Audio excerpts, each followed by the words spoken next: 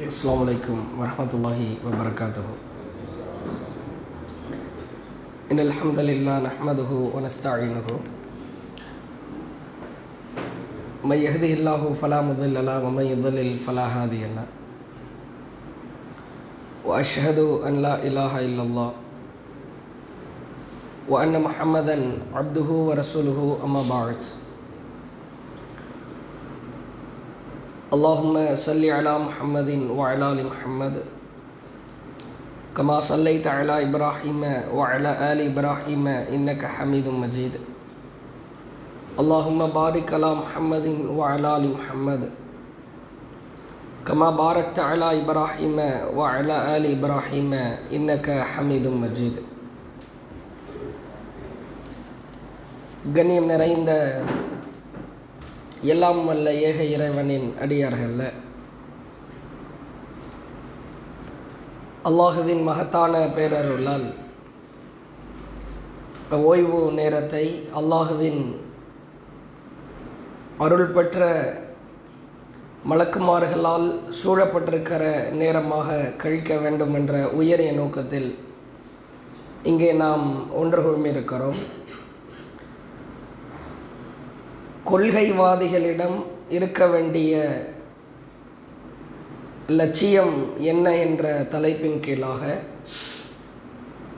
நம்மை நாமே சுய பரிசோதனை செய்து கொள்வதற்காக இந்த தலைப்பு தேர்வு செய்யப்பட்டிருக்கிறது.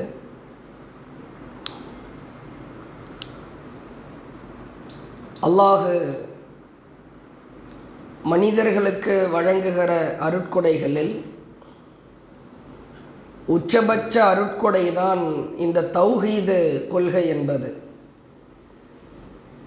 இந்த தௌஹீதோடு எதை நீங்கள் ஒப்பிட்டாலும் நிச்சயமாக அது சொத்துக்களாக இருந்தாலும், சுகங்களாக இருந்தாலும், அதிகார பதவியாக இருந்தாலும், தௌஹீத் என்ற அஸ்திவாரம் ஆணிவேர் யாரிடத்தில் இல்லையோ அவன் இறைவனின் பார்வையில் உலகத்தில் எவ்வளவு கொட்டி கொடுக்கப்பட்டாலும் பிச்சைக்காரனுக்குத்தான் சமம். ஒருவனுக்கு எந்த சொத்து சுகமும் வழங்கப்படவில்லை, சாதாரண மனிதனாக இருக்கிறார். செல்வங்கள், அதிகாரங்கள் இவைகளிலெல்லாம் ஆக பலவீன நிலையில் இருக்கிறார். ஆனால் அல்லாஹ் அவருக்கு தௌஹீத் என்ற உயரிய கொள்கையை உள்ளத்திலே ஆழப்பதிய வைத்திருக்கிறான் என்றால் இவர்தான் இறைவனின் பார்வையில் மகத்தானவர். அல்லாஹ்வே திருமறை குர்ஆனில் சொல்லுகிற பொழுது, இறைவனின் மார்க்கத்தை லக்கது மன்னல்லாஹ், அல்லாஹ் உங்களுக்கு வழங்கியிருக்கிறான். இந்த அருட்கொடையின் மூலமாக உங்களுக்கு அல்லாஹ் பேர் உதவி செய்திருக்கிறான், பேர் அருள் புரிந்திருக்கிறான் என்று திருமறை குர்ஆனில் அல்லாஹ் பேசுகிறான்.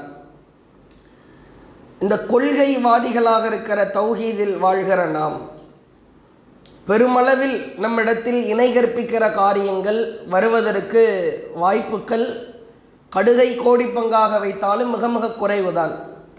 அல்லாஹ் அருள் புரியாத சிலர் வீழ்ந்து சென்றாலே தவிர பெரும் பாவங்களில் ஈடுபடுகிற காரியங்களும் மிக மிக குறைவுதான்.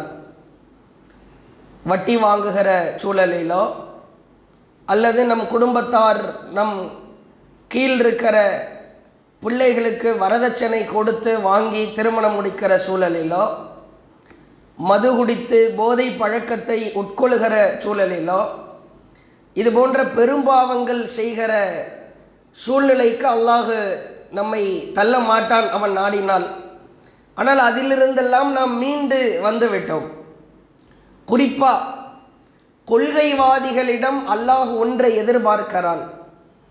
அந்த ஒன்று அவர்களிடம் இருக்கிறது என்றால் இறைவன் அவன் நினைத்து பார்த்தராத ஒன்றை பரிசளிக்கிறான். அந்த ஒன்று என்ன? அதுதான் நம் வாழ்க்கையில் நாம் படிக்க வேண்டிய பாடம். ஏகத்துவ கொள்கையை அல்லாஹ் நமக்கு தந்திருக்கிறான். தௌஹீது கொள்கையில் வாழ்கிறோம். ஓரிரை கொள்கை என்ற அளப்பரிய அருட்கொடையை அல்லாஹ் நமக்கு வழங்கியிருக்கிறான்.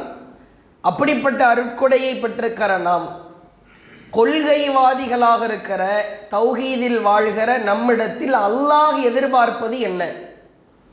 எதை அல்லாஹ் என் அடியார்களாக இருக்கிற தௌஹீதிலே வாழ்ந்து கொண்டிருக்கிற மனிதர்களிடத்தில் நான் எதிர்பார்க்கிறேன் என்று அல்லாஹ் சொல்லுகிறான் என்பது குறித்து அல்லாஹுவின் தூதரவர்கள் ஆணித்தனமாக ஒரு விஷயம் சொல்லுகிறார்கள்.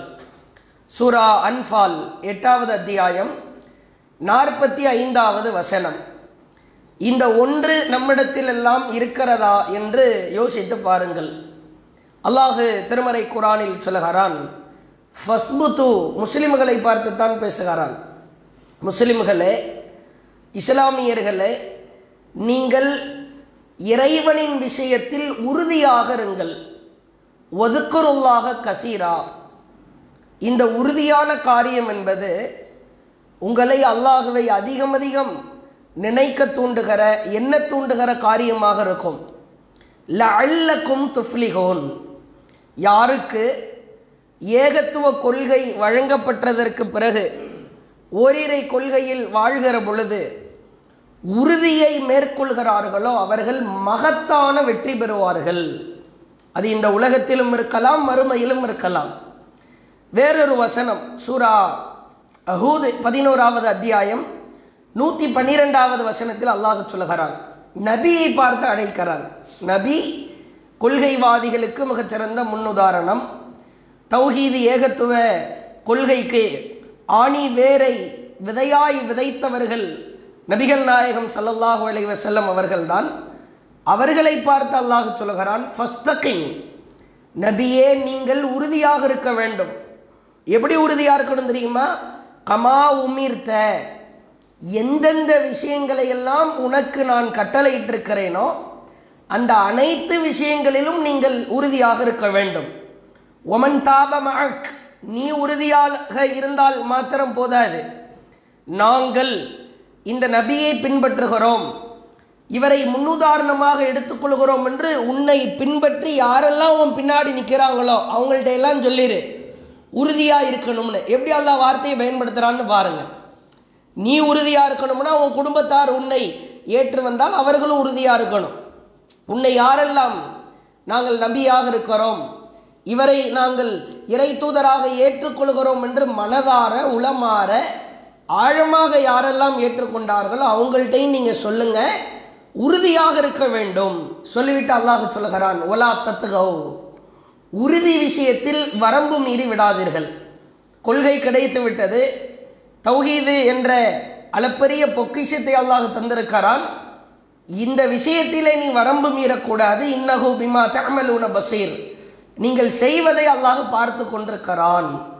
வேறொரு வசனத்தில் அல்லாஹ் சொல்லுகிறான் பாருங்கள், ஃபலம்மா ஜாகு, எவருடைய உறுதி குழைகிறதோ, அஸாகல்லாஹு குலூபுஹும், அவர்களின் உள்ளங்களை அல்லாஹ் தடுமாற செய்து விடுகிறான். பொக்கிஷத்தை அல்லாஹ் வழங்கிவிட்டான். அந்த பொக்கிஷத்தை பாதுகாப்பதற்கான கவசத்தையும் அல்லாஹ் தருகிறான்.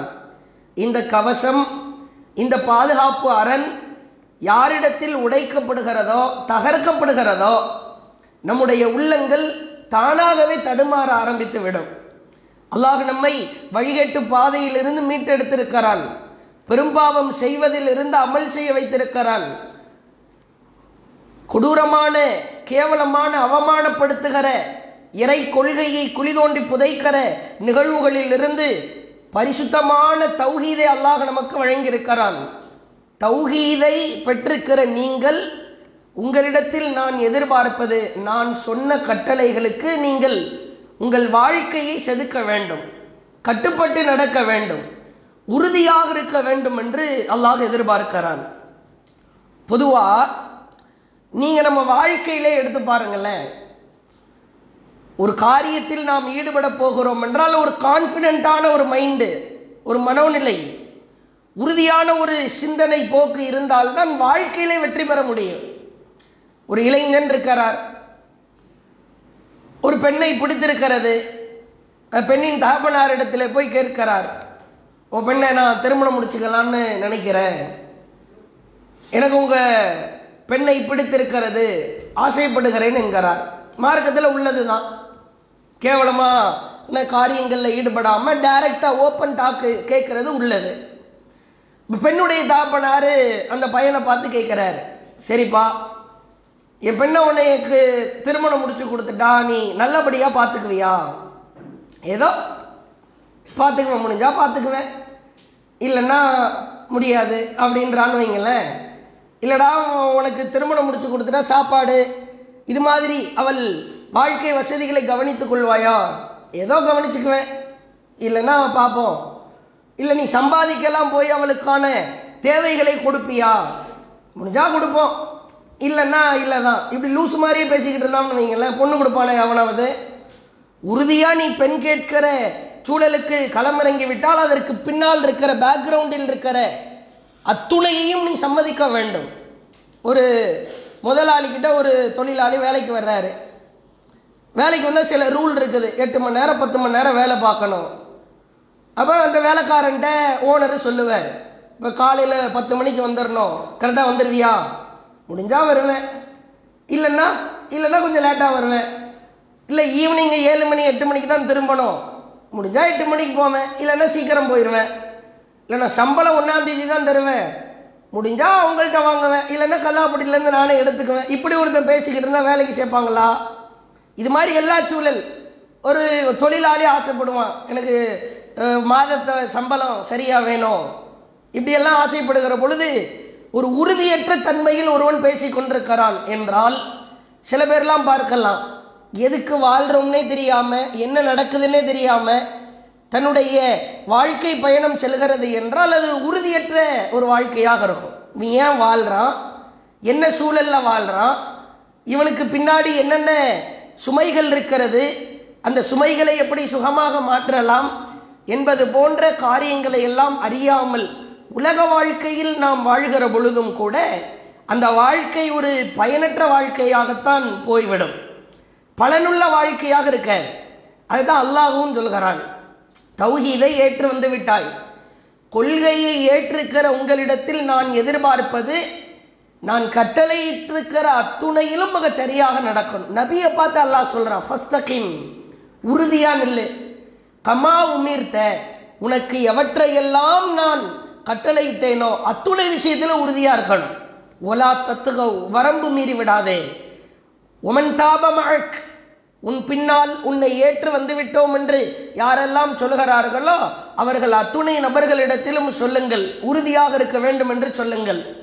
அல்லாஹ் நம்மிடத்தில் இதை எதிர்பார்க்கிறான். ஃபஸ்புது, உங்கள் வாழ்க்கையில் நீங்கள் செய்கிற காரியங்களில் உறுதியாக இருங்கள்.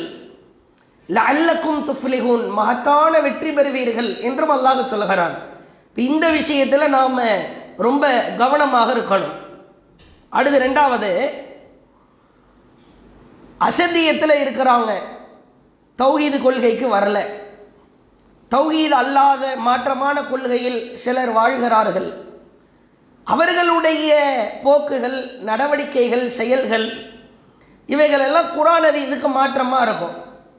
ஆனால் அவன் ஜம்முன்னு வாழ்வான், எந்த பிரச்சனையும் இருக்காது, மனதளவில் நிம்மதியான வாழ்க்கையாக வாழ்வது போன்று தெரியும். பொருளாதார விஷயத்தில் செல்வம் அப்படியே கொழிக்கும். ஆனால் தௌஹீதை ஏற்று கொள்கையில் வாழ்ந்து கொண்டிருக்கிற நமக்கு சோதனைகளை அடுக்கடுக்காய் இறைவன் தருவான். அது திருமண விஷயத்திலையா இருக்கலாம், பெண் விஷயத்திலையா இருக்கலாம், பொருளாதார விஷயத்திலையா இருக்கலாம். இப்படி இறைவனால் பலகட்ட வகைகளில் சோதனை வரும். இது அல்லாஹ்வுடைய ஸ்டைல். தௌஹீது வாதிகளாக இருக்கிற, கொள்கை வாதிகளாக இருக்கிற நமக்குத்தான் அல்லாஹ் சோதனைகளை அடுக்கடுக்காய் வழங்குவான். நீங்கள் பார்க்கலாம், உறவுக்காரர்கள் யாரும் நம்ம கூட இருக்கிற மாதிரி தெரியாது, நம்மளை அப்படியே தனிச்சு விட்ட மாதிரி தெரியும். ஒரு நல்லது, ஒரு கெட்ட நிகழ்வு, ஒரு திருமணம், ஒரு மரணம், இப்படி மகிழ்ச்சியான நிகழ்வுகளில் கூட, துக்கமான நிகழ்வுகளில் கூட நம்மை ஓரமாய் ஒதுக்க பார்ப்பார்கள். காரணம் ஒன்னே நம்மள்கிட்ட கொள்கை இருக்கிறது, தௌஹீது இருக்கிறது, இதுதான் காரணம். இதை பார்த்து சில நபர்களின் உறுதி அப்படி தானா குறைஞ்சு போகும். அல்லாஹ் ஒரு பொக்கிஷத்தை கொடுத்துருக்கிறான். ஆனால் ஒரு பிரியாணி தால்ச்சாவா என் கொள்கையா அப்படின்னா அந்த சோத்துக்கு முக்கியத்துவம் கொடுக்குற மாதிரி ஆயிடும். இப்படி உறவுக்காரர்கள் மார்க்கத்துக்கு புறம்பான காரியங்கள் செய்கிறார்கள், அவர்களா அல்லது இந்த கொள்கையா அப்படின்னு பார்த்தா உறவுக்காரர்களுக்கு முக்கியத்துவம் கொடுக்குற மாதிரி ஆயிடும். அல்லாஹ்வின் மார்க்கத்தை இறை தூதருடைய போதனைகளுக்கு மாற்றமாக நடப்பவர்களா அல்லது உறுதியான கொள்கையா என்று இரண்டையும் ஒப்பிட்டு பார்த்தால், உறுதியான கொள்கைக்கு மாற்றமா, பரவாயில்ல நீ மாற்றமா இருந்தாலும் பரவாயில்ல, உன் தோல் மேலே கை போடத்தான் செய்வேன், உன்னோடு அந்நுண்ணியமாக இருப்பேன் அப்படின்ற மாதிரி போயிடும். இது அல்லாவுக்கு இது பிடிக்கவே பிடிக்காது. உண்மையில் ஒரு விஷயத்தை தெரிந்து கொள்ளுங்கள். அப்படி அல்லாஹ் தூக்கி பார்ப்பான், நீ தௌஹீத்வாதியா அசத்தியவாதியா? தௌஹீத்வாதி, அப்போ ரைட் சைடில் போயிரு. உன்னையே தான் சோதனையால் உலுக்கி எடுப்பனே, உன் உச்சந்தலையிலிருந்து உள்ளங்கால் வரைக்கும் உன்னை எப்படியெல்லாம் ஜோதிக்க முடியுமோ அப்படியெல்லாம் ஜோதிப்பேன். நீ தௌஹீத்வாதியா அசத்தியவாதியா? அசத்தியவாதி, லெஃப்ட் சைடு போயிரு, ஜம்முன்னு வாழு, பிரச்சனையே இல்லாமல் வாழ்ந்துக்க, பொருளாதாரத்தை அள்ளி அள்ளி வாங்கிக்க, எந்த பிரச்சனையும் இருக்காது, எங்கே வேணாலும் போய் தின்னுக்க, சாப்பிட்டுக்க, யாரை வேணாலும் அனுசரிச்சுக்க. இப்படி அல்லாஹ் ரெண்டா பிரிக்கிறான். நபிமார்களுடைய வாழ்க்கையில் பாருங்க, நபிமார்கள் தான் சோதனையில் உச்சகட்டமாக சோதிக்கப்பட்டார்கள். எதுக்கு சோதனை சம்பந்தமே இருக்காது. நான் நபி, இறைவனின் மார்க்கத்தை எடுத்து சொல்ல இருக்கிறேன். அல்லாஹ்வின் தூதர் சொல்கிறார்கள், சஹீஹ் புகாரியிலே பதிவு செய்யப்பட்டிருக்கிற செய்தி, ஒரு நபி என்ன செய்கிறார், தான் மக்களை எல்லாம் அழைக்கிறார். அழைத்து ஏகத்துவ கொள்கையின் பால் அவர்களுக்கு அழைப்பு விடுக்கிறார். அப்போ அந்த அழைப்பு விடுத்ததற்கு பிறகு அந்த மக்கள் எல்லாம் ஒன்று கூடி கீழே கிடக்கிற கற்களை எல்லாம் எடுத்து அந்த நபியை தாக்க ஆரம்பிக்கிறார்கள். அவர் நடுவில் நிற்கிறார். சுற்றி இருக்கிற குழுமி இருந்த மக்கள் கல்லை எடுத்து தாக்கி அவரை ஓட ஓட விரட்டுவதற்கு முயல்கிறார்கள். அல்லாஹ்வுடைய தூதர் சொன்னார்கள், கல்லால் அடிபட்ட அந்த நபியின் தலையிலிருந்து, தலைப்பகுதியிலிருந்து, மேனியிலிருந்து இரத்தம் வடியும். அந்த இரத்தத்தை அவர் அப்படியே துடைத்து விட்டு உடனே கையேந்துவார். அல்லாஹும்ம இறைவா இக்ஃபிர்லி, என்னை மன்னித்து விடு இறைவா, லி கௌமி, என்னை கல்லால் அடிக்கிற என் சமுதாயத்தை மன்னிச்சிரியா அல்லாஹ், கோவப்படுறாத, ஹும் லா யஷ்உரூன், அவர்கள் அறியாமல் தெரியாமல் புரிந்து கொள்ளாமல் தான் என்னை கல்லால் அடிக்கிறார்கள் என்று தன் சமூகத்தின் மீது அவ்வளவு பிரியம் கொண்டு கல்லடிப்பட்டு இரத்தம் சொட்டுகிற சூழலில் கூட ஒரு நபியினுடைய பிரார்த்தனை இப்படித்தான் இருக்கும் என்று அல்லாஹ்வுடைய தூதர் சொல்லிவிட்டு சொல்கிறார்கள். எவ்வளவு பாசம் பார்த்தீர்களா, எவ்வளவு பிரியம் பார்த்தீர்களா, இப்படியெல்லாம் நபிக்கு நேர்ந்திருக்கிறது. ஒரு நபி நினைத்தால் அப்படி ஆப்போசிட்டா எதிர்மறையாக கூட பிரார்த்தனையை செய்திருக்கலாம். இப்ராஹிம் அலைஹிஸ்ஸலாம், இவங்களுக்கு கொடுக்கப்படாத சோதனை ஏதாவது இருக்குதா? ஒரு மனுஷனுக்கு தேவை பொருளாதாரம், ஒரு மனிதனுக்கு தேவை குழந்தை பாக்கியம். இந்த இரண்டையும் அல்லாஹ் துண்டிக்கிறான், சோதிக்கிறான். சோதனைக்கு மேல் சோதனை, இறுதிகட்ட சோதனை. சோதனையின் ஆழத்தை அல்லாஹ் தொட விரும்புவான். ஒரு பாயிண்ட் ஒன்று இருக்கிறது, அந்த பாயிண்ட்டை டச் பண்ற வரைக்கும் அல்லாஹ் சோதிப்பான். டச் ஆகிடுச்சுன்னா அல்லாஹ்வுடைய உதவி தாறுமாறா வரும். இப்ராஹிம் நபியை அல்லாஹ் தன்னுடைய நண்பன் என்கிறான், தோழன் என்கிறான், தன்னுடைய பிரியத்திற்குரியவன் என்கிறான். உலக மாந்தர்களில் இறைவன் ஒரு மனிதரை தன் நண்பனாக தோழனாக எடுக்கிறான் என்றால் வத்தஹதல்லாஹு இப்ராஹிம கலீலா, அது இப்ராஹிம் அலைஹிஸ்ஸலாம் மட்டும்தான். புள்ளிய தொடர்வருக்கு அல்லாஹ் சோதிக்கிறான். யூனுஸ் அலைஹிஸ்ஸலாம், யூசுப் அலைஹிஸ்ஸலாம், மூசா அலைஹிஸ்ஸலாம், இப்படி எல்லா நபிமார்களையும் எடுத்து பாருங்க. சோதனைக்கு மேல சோதனை. உறுதியை டெஸ்ட் பண்றதுக்கா, சோதிக்கிறதுக்கா, இவர்களின் உறுதி எப்படி இருக்கிறது என்று பார்ப்பதற்கா? இல்லை. அஸ்திவாரம் ஃபார்முலா இதுதான். நீ ஏகத்துவ கொள்கைக்குன்னு வந்துட்டா உனையும் சோதிப்பேன். நீங்க பார்க்கலாம், ஏகத்துவ கொள்கையில இருந்தா தானே சோதிக்க கூடாது, கிடையவே கிடையாது. இந்த உலகத்தில் கொள்கையையும் கொடுத்து, அதை பாதுகாக்கிற அரணையும் கொடுத்து, அதை எதிர்த்து நிற்கிற சோதனைகளையும் கொடுத்து அல்லாஹ் கொஞ்சம் கொஞ்சமாக நம்மை பரிசுத்தப்படுத்துகிறான். நபிமார்களுடைய ஒட்டுமொத்த பரிசுத்தமான வாழ்க்கையும் இப்படித்தான் இருந்தது. உதாரணத்துக்கு ஒரு செய்தியை பாருங்க, சஹீஹ் புகாரியில் பதிவு செய்யப்பட்டிருக்கிற செய்தி. அல்லாஹ்வுடைய சோதனை எப்படியெல்லாம் வரும் அப்படின்றதுக்கு இது ஒரு ஸ்டைலு. அன்ன அராபியன் பாய ரசூலுல்லாஹி ஸல்லல்லாஹு அலைஹி வஸல்லம் அலல் இஸ்லாம். கிராமவாசி ஒருத்தர் மக்காவுல ரசூல்லா இருக்கிற பொழுது இஸ்லாத்தை தழுவுவதற்காக வந்து விட்டார். அல்லாஹ்வுடைய தூதருடைய கரத்தில் பைஆ உறுதிமொழி பிரமாணத்தை செய்து கலிமாவை மொழிந்து இஸ்லாத்தை தழுவி விட்டார். இப்போ ரசூல்லாவுக்கு கட்டளை வருது, நீங்கள் மக்கால இருந்து மதீனாவுக்கு ஹிஜ்ரத் செஞ்சு போங்க, சூழல் சரியில்லை. அப்போ அல்லாஹ்வுடைய தூதருக்கு மனசே இல்லை, ரொம்ப சிரமப்பட்டு போகிறாங்க. திரும்ப மீண்டும் சில கூட்டங்களை எல்லாம் படிப்படியாய் மதீனாவிற்கு வரவழைக்கிறார்கள். மதீனாவுக்கு இன்னொரு பேர் இருக்கிறது, தொற்று பிடித்த பூமி அப்படின்னு அதுக்கு பேர். ஆக ஊர்ல உலகத்தில் இருக்கிற எல்லா நோயும் மதீனாவில் தான் இருக்கும். ரசூல்லா மதீனால காலடி எடுத்து வைப்பதற்கு முன்பு வித்தியாசமான தலைவலி ஏற்படும், காய்ச்சல் ஏற்படும், கொடுமையான தொற்று நோய்களால் மக்கள் பாதிக்கப்படுவார்கள். மதீனாவிற்கு சென்றால் பிலால் ரலியல்லாஹு அவர்கள், அபூபக்கர் ரலியல்லாஹு அவர்கள் எல்லாம் அப்படியே கதற ஆரம்பிக்கிறாங்க. காய்ச்சல் தலைவலின்னு டார்ச்சராக இருக்கிறது. அபூபக்கர் ரலியல்லாஹு அவங்க பிலால்கிட்ட சொல்றாங்க, பிலாலே என்ன இது வாழ்க்கை? மதீனாவில் எப்படி ஒரு பசுமையான ஒரு பூமியில் இருந்தோம், ஆரோக்கியமான வாழ்க்கையில் இருந்தோம், இங்கே வந்தால் மொத்தா போயிடுவோம் போல, மரணம் செருப்பு வாரை விட சமீபத்தில் அல்லவா இருக்கிறது அப்படின்ற அந்த வார்த்தையை அபூபக்கர் ரலியல்லாஹு அவங்க மதீனாவுக்கு போனதற்கு பிறகு சொல்றாங்க. மக்களுடைய சூழலை எல்லாம் பார்க்கிறார்கள். சுருண்டு விருகிற ஒரு அவலம், கடுமையான காய்ச்சல். காய்ச்சல்னா அது வார்த்தையாலலாம் சொல்ல முடியாது, ஒரு வித்தியாசமான காய்ச்சல், பைத்தியம் பிடிக்கிற அளவிற்கு, பித்து பிடிக்கிற அளவிற்கான காய்ச்சல். சுல்லா கையேந்துறாங்க, இறைவா நீ சொன்னன்றதுக்காக மக்காவிலிருந்து மதீனாவிற்கு வந்திருக்கிறோம், மதீனாவை எங்களுக்கு விருப்பத்திற்குரிய பூமியாக ஆக்கு இறைவான்னு பிரார்த்தனை செய்ததற்கு பிறகுதான் அல்லாஹ் மதீனாவை ஓரளவு சரிபடுத்தி சிறப்பிற்குரிய பூமியாக மாற்றுகிறான். இப்போ சம்பவம், இந்த கிராமவாசி மக்காவில் இஸ்லாத்தை தழுவினார் அல்லவா, அவருக்கு இதே மாதிரி காய்ச்சல், தலைவலி, அல்லாஹுவின் தூதரிடத்திலே வருகிறார். ஃபஸாபஹு வாழ்க் அப்படின்னா தலைவலி காய்ச்சல் ரெண்டு மிக்ஸ் ஆகி வர மாதிரி ஒரு நோய், அதுக்கு வாழ்க்கை அப்படிம்பாங்க.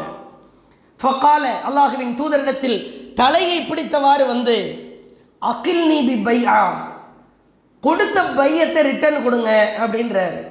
எந்த பையத்தை ரிட்டர்ன் கொடுக்கணுமா? இஸ்லாத்தை ஏற்றுக்கிட்டோம்னு ஒரு பையத்தை கொடுத்தாருல, அது திருப்பி கொடுத்துருங்க. எதுக்குப்பா? என்னால் அந்த காய்ச்சலை தாங்க முடியல அப்படின்ற. எவ்வளோ ஒரு மோசமான ஒரு சிந்தனைன்னு பாருங்க. நம்ம இஸ்லாத்துக்கு வந்ததுனால தான் காய்ச்சல் தலைவலியெல்லாம் வருது, இல்லைன்னா வராதுன்ற ஒரு சிந்தனை. அப்போ அல்லாஹ்வுடைய தூதர் கேட்கிறார்கள், என்ன இதனை விளையாட்டா? ஃபாபா மறுக்கிறாங்க. பையத்தை ரிட்டர்ன் கொடுன்னா இஸ்லாத்துக்கு வந்திருக்கிற இது கையை பிடிச்சி திரும்ப கையை கொடுக்கறதுக்கு இது என்ன சாப்பாடு போட்டலாமா அப்படின்ற மாதிரி ரசூல்லா திட்டிட்டு அனுப்பிச்சிடுறாங்க. திரும்பவும் அல்லாஹ் சோதிக்கிறான், விடலை. இதே சேம் காய்ச்சல் தலைவலி அபூபக்கர் ரலியல்லாஹு அவங்களுக்கு வருது, பிலால் ரலியல்லாஹு அவங்களுக்கு வருது, இன்ன பிற தோழர்களுக்கும் வருது. பொறுமையாக இருக்கிறார்கள், சகித்துக் கொள்கிறார்கள். மௌத்தா போற சூழல் பிலால்லாம் அவ்வளவு, அந்த மரண வாசல் கதவை தட்டிட்டு வர்றாங்க, செருப்பு வார விட மௌத்து சமீபத்தில் இருக்கிறது என்ற வார்த்தை சொல்லுகிற அளவிற்கு சோதனை. ஆனாலும் பொறுமை, சகித்துக் கொள்கிறார்கள். சேம் அதே நோயை தான் இந்த கிராமவாசிக்கும் இறைவன் கொடுக்கிறான். திரும்பவும் தலையை பிடித்து கொண்டு வருகிறார். சும்ம ஜாஹு ஃபகால அகில்னி பி பைஆ, பையத்தை நீங்க திருப்பி கொடுங்க, நான் எங்கேயாச்சும் ஓடிடுறேன். அல்லாஹ்வுடைய தூதர் மீண்டும் மறுக்கிறார்கள். ஃபகால ரசூலுல்லாஹி ஸல்லல்லாஹு அலைஹி வஸல்லம், அதெல்லாம் தர முடியாது. ஃபஅபா, இஸ்லாத்திற்கு வந்திருக்கிறாய், அதை போயிட்டு திருப்பி கேட்கிற. மீண்டும் அல்லாஹ் சோதிக்கிறான். அவர் பொறுமையாக இல்லை என்பதை மீண்டும் மீண்டும் அல்லாஹ் சோதித்து அகில்னி பி பைஆ, பையத்தை எனக்கு திருப்பி கொடுத்துருங்கன்றாங்க. அந்த கிராமவாசி சொல்லுகிறார். அப்போ அல்லாஹ்வுடைய தூதர், உன் மனம் போன விருப்பத்திலே சென்று கொள் என்று சொன்னதற்கு பிறகு நான் இஸ்லாத்தை விட்டு போய்விடுகிறேன் என்று இஸ்லாத்தை விட்டு போயிடுறாரு, மதீனா விட்டும் போயிடுறாரு. அல்லாஹ்வுடைய தூதர் சொல்றாங்க, அல் மதீனா, மதீனா என்பது கல்கீரி தன்ஃபி ஹபஸஹா வயஸ்னவு தீபஹா, இரும்பு அதில் ஒட்டியிருக்கிற துரு நெருப்பை காட்டி இரும்பின் துருவை நீக்கி தள்ளுவது போல் மதீனா உறுதியற்றவர்களை, நல்லா கவனிக்கணும், மதீனா என்பது உறுதியற்றவர்களை, கெட்டவர்களை நீக்கி தள்ளும். இது அல்லாஹ்வுடைய ஏற்பாடுகளில் ஒன்று என்று அல்லாஹ்வுடைய தூதர் சொல்கிறார்கள். நல்லா யோசிச்சு பாருங்க. ஏன்னா உனக்கு வந்த காய்ச்சல் தானே அபூபக்கர் ரலியல்லாஹு அன்ஹுவுக்கும் வந்துச்சு, அதே தலைவலி தானே. உன்னை விட ஒரு மடங்கு மேலாதான் பிலால் ரலியல்லாஹு அன்ஹு படுத்த படுக்கையாயிடுறேன். காபாவை பார்த்து இறைவா திரும்பவும் எனக்கு காபா எப்போ கிடைக்கும்னு மனநிலையில காபாவை ஓட விட்டு அழுதார் என்ற செய்தியெல்லாம் புகாரியில் பார்க்கிறோம். அதே காய்ச்சல், அதே தலைவலி. சில பேர்லாம் பார்க்கலாம், உங்க தௌஹீதுக்கு வந்ததுக்கு பிறகுதான் நிறைய சாப்பாடை எல்லாம் ஒழிச்சு கட்டிட்டீங்க. சில பேர் விளையாட்டா சொல்லுவாங்க, சில பேர் சீரியஸாகவே சொல்லுவாங்க, தௌஹீதுக்கு வந்ததுக்கு அப்புறம் நாங்கள் உறவெல்லாம் இழந்துட்டோம், கல்யாணத்துக்கெல்லாம் போக முடியல, நிறைய விஷயங்கள் அடி வாங்குது. ஓஹோ, தௌஹீதுக்கு வந்ததுக்கு அப்புறம் நீங்க சாப்பாடை இழந்தீங்களா, உறவை இழந்தீர்களா? உறவுக்காரர்கள் என்பவர்கள் தௌஹீது கொள்கையை முறையாக பேணவில்லை, தௌஹீதில் உறுதியாக இருக்கவில்லை. இதான் ஸ்டைல், அல்லாஹ்வுடைய ஸ்டைல். நீ கொள்கையில இருக்கிறன்னு முடிவெடுத்து வந்துட்டா அனைத்து வகையான சோதனையும் உனக்கு தான் வரும், அவனுக்கு வராது. காஃபிரு நிம்மதியா வாழ்வான், அசத்தியத்தில் இருக்கிறவன் ஜம்முன்னு வாழ்வான், கொடி கட்டி பறப்பான், அவன் ராஜ்யம்தான் அங்க தாறுமாறா தலைவிழிச்சு ஆடும். நீ தௌஹீதுல இருக்கிறன் இல்லைன்னா சொல்லாத, கொள்கைவாதின்னு சொல்றல்ல, தௌஹீத்வாதின்னு சொல்றல்ல, அப்படின்னா உன்னதான் சோதிப்பேன். இது என்னுடைய ஃபார்முலா, இது என் ஸ்டைலு. அல்லாஹ்வின் அஸ்திவாரம் ஆணிவேர் ஏகத்துவத்தில் இருப்பவர்களை சோதித்து பார்ப்பதுதான். அது எந்த வகையில் இருந்தாலும் சரி, எந்த மாதிரியான ரூபத்தில் இருந்தாலும் சரி, எந்த திசையில் இருந்தாலும் சரி, அல்லாஹ் சோதிச்சு பார்ப்பான். நீ உறுதியா இருக்கிறியா இல்லையா? அதுக்கு உதாரணம் இதான். ஏதாவது சோதனை வந்துச்சுன்னா இந்த மாதிரி கிராமவாசி மாதிரி மண்டை வலிக்குது, இவர் என்ன நினைக்கிறாரு, நம்ம மக்கால இருந்து மதீனாவுக்கு வந்ததுனால தான் காய்ச்சல் தலைவலி எல்லாம் வருதுன்னு நினைக்கிறேன். அல்லாஹ் எப்படியெல்லாம் சோதித்து ஒரு கெட்டவனை, ஒரு கொள்கைக்கு தகுதி இல்லாத ஒருவரை அப்படியே கொள்கையிலிருந்து நீக்கிவிட்டான் என்பதற்கு இந்த செய்தியெல்லாம் சான்று. இப்படி படிப்படியாக சிலர் நீங்கி போவார்கள். நீங்க பார்க்கலாம்,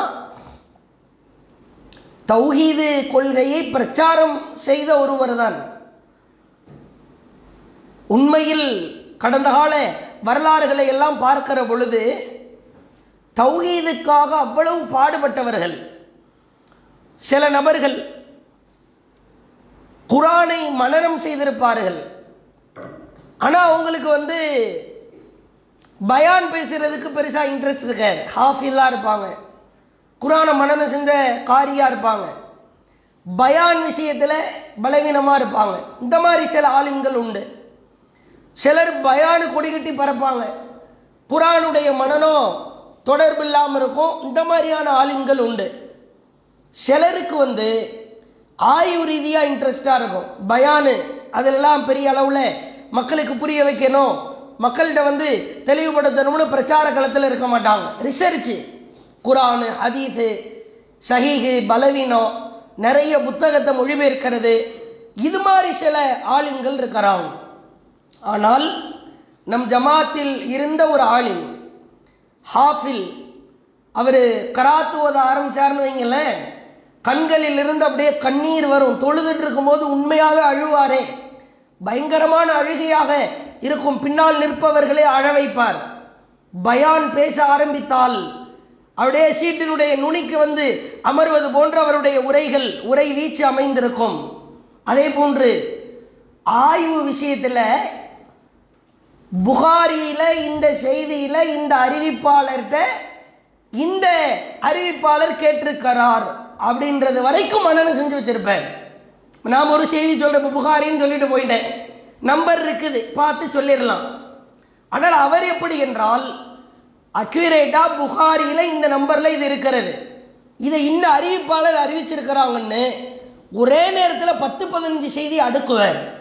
அப்படிப்பட்ட ஒருத்தர் ஹாமித் பக்ரி, நமக்கெல்லாம் தெரியும், உண்மையில் மிகச்சிறந்த ஒரு ஆய்வாளராக இருந்தவர். இந்த மொழிபெயர்ப்பு திருமறை குர்ஆனுடைய மொழிபெயர்ப்பு போடுகிற நேரத்தில் ப்ரூஃபுக்காக இருந்த முக்கிய புள்ளியில் அவரு ஒருத்தர். புகாரி ரஹமத்து ட்ரஸ்ட் அறக்கட்டளை நடத்துகிற பொழுது ஜமாத்து ஒரு முன்னாடி எல்லாம் அவங்க ஓரளவு கொள்கையில் இருந்தார்கள். இப்போ சிறுக்கு வைக்கிறவங்க கொள்கையற்றவர்களை எல்லாம் உள்ளே கொண்டு வர்றாங்க. ரஹமத்து அறக்கட்டளையில் மொழிபெயர்ப்பாளராக இருந்தவரும் கூட இத்துணையிலையும் இருந்துட்டு அல்லாஹ் சில விஷயங்களில் சோதனையை கொடுக்கறான். இன்னைக்கு அவருடைய நிலைமை என்ன தெரியுமா? தர்காவிலே மண்டி கிடக்கிறார், மௌலூதை ஓதிக்கொண்டிருக்கிறார். எவ்வளோ வேதனைன்னு பாருங்க.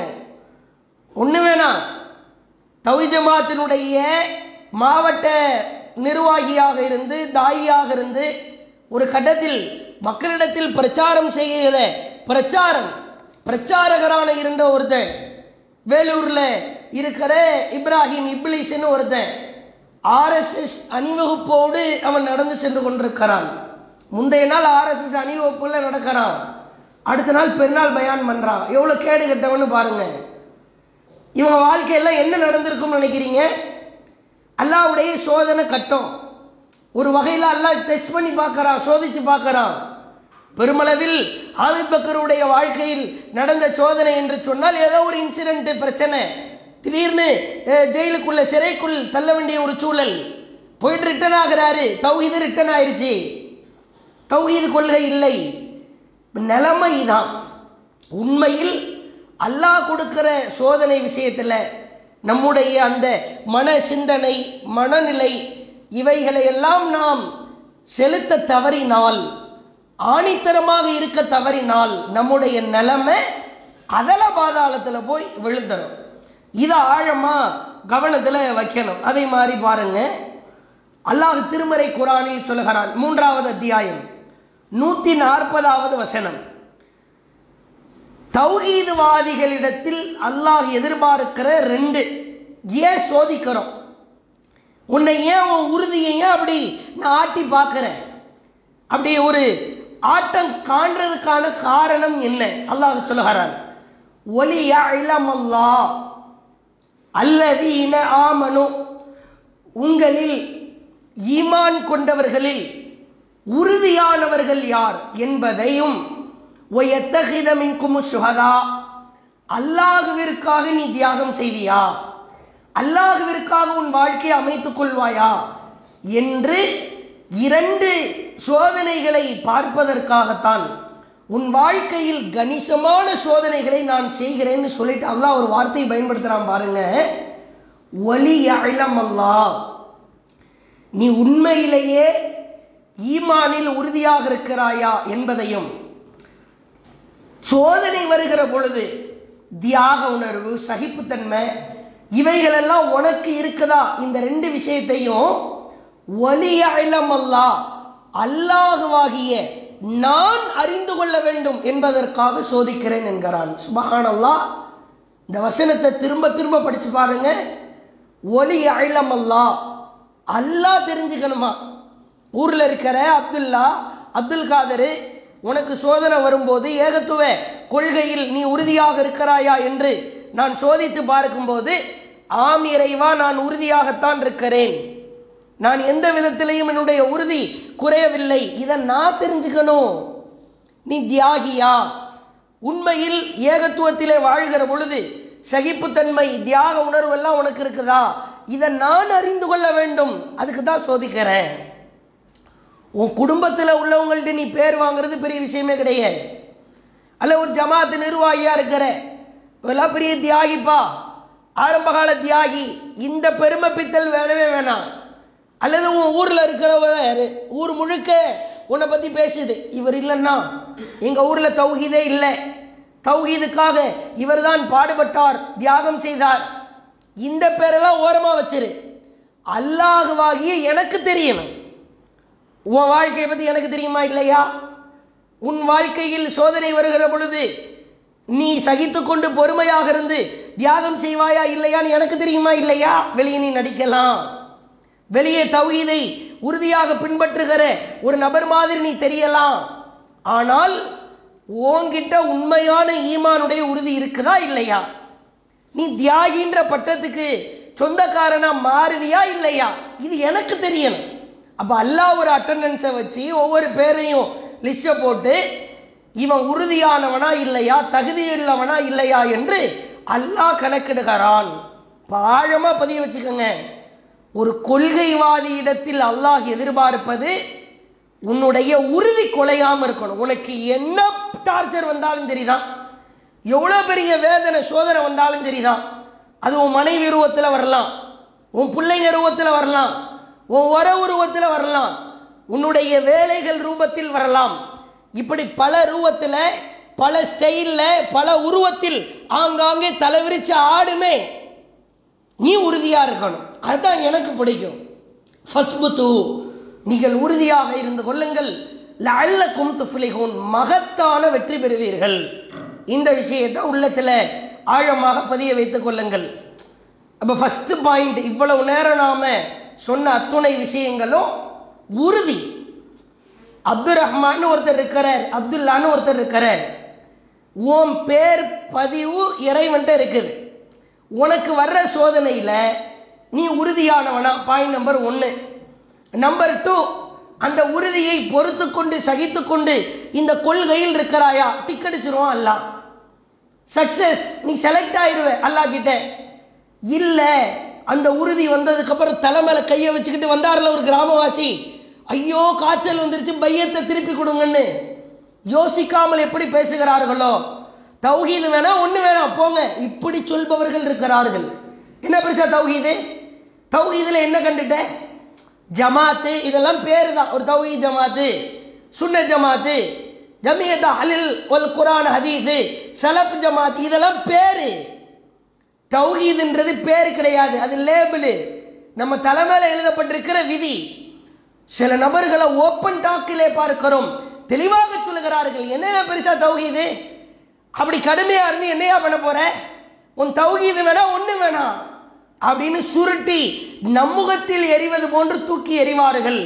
அவர்களெல்லாம் கவனத்தில் வைக்கணும். நீங்க சாதாரண மனுஷன் மூஞ்சில தௌஹீதை தூக்கி எறியல, அல்லாஹ் மூஞ்சில தூக்கி எறிகிறதுக்கு சமம். ஏன்னா டெஸ்ட் வைக்கிறது அல்லாஹ். உன்னைய பொருளாதாரத்தை கொடுத்து அல்லாஹ் சோதிப்பான், பதவியை கொடுத்து சோதிப்பான், நிர்வாக பதவியை கொடுத்துன்னு சோதிப்பான், ஒரு பெண்ணு மூலமாக சோதிப்பான். வேற வகையில் உனி கொள்கையில் இருக்கிற பொழுது ஆங்காங்கே பீரங்கிகள், அடுக்கடுக்காய் அம்புகள், பயங்கரமான ஆயுதங்கள் உன் கழுத்தில், உன் முகத்தில், உன் முதுகில், உன் இடுப்பில், உன் நெஞ்சு பகுதியில் தாக்குற மாதிரி அல்லாஹ் சோதிச்சுக்கிட்டே இருப்பான். எல்லா குத்தையும் வாங்கிக்கிட்டு வடிகிற ரத்தத்தை எல்லாம் அந்த நபி மாதிரி எடுத்து பூசிக்கிட்டு பொறுமையாக சகிச்சுக்கிட்டு இருந்தா நாம் வெற்றியாளர்கள். கொள்கையில், அந்த தௌஹீதில், கொள்கைவாதிகளிடத்தில் நாம் எதிர்பார்ப்பது அதுதான் என்று அல்லாஹ் சொல்லுகிறான். சரி, இது முதல் விஷயம். இதை கவனத்தில் வச்சுக்கிட்டு தர்பியான்றதுனால அப்படியே சில கேள்விகள் பதிலோடு அப்படியே போவோம். இப்போ ரசூல் ஸல்லல்லாஹு அலைஹி வஸல்லம் அவங்களுக்கு மொத்தம் 7 பிள்ளைகள் உண்டு. 7 பிள்ளைகள் உண்டு. அதில் பெண் குழந்தைகள் எத்தனை பாய்? சும்மா கேட்குறேன், தெரிலன்னா ஒன்றும் பிரச்சனை இல்லை, நீங்கள் சொல்லுங்கள். ஒவ்வொரு ஆள்கிட்ட 4. ஆண் பிள்ளைகள் தெரியுமா? 3. சரி, பேர் தெரியுமா? பெண் குழந்தைங்க பேர்? 1.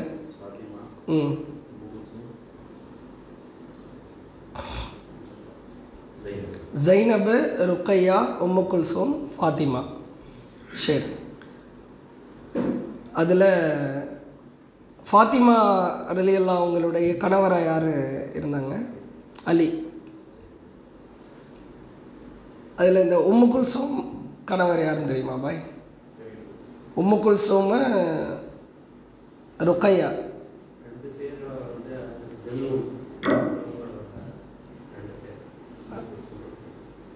அவங்க யார் கணவர்? உஸ்மான் ரலியல்லாஹு.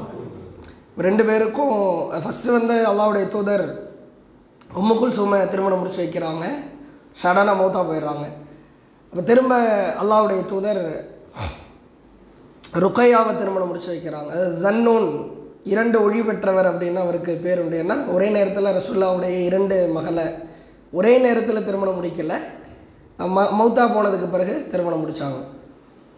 ஜைனப் ரலியல்லாஹுடைய கணவர் பேர் யாருக்கு தெரியுமா பாய்? ஜைனப் ரலியல்லாஹுடைய கணவர் பேர், ஜைனப் ரலியல்லாஹுடைய கணவர்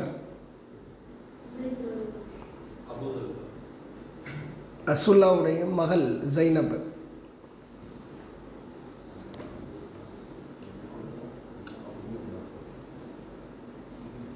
சரி, அபுல் ஆஸ் அவர் பேர் அபுல் ஆஸ். அந்த என்ன சம்பவம், இப்போ நான் சொல்கிற சம்பவத்தில் என்ன சொல்ல போகிறேன் அதில் இருந்தால் உங்களுக்கு இப்போது தகவலை தெரிவிக்கிறோம்.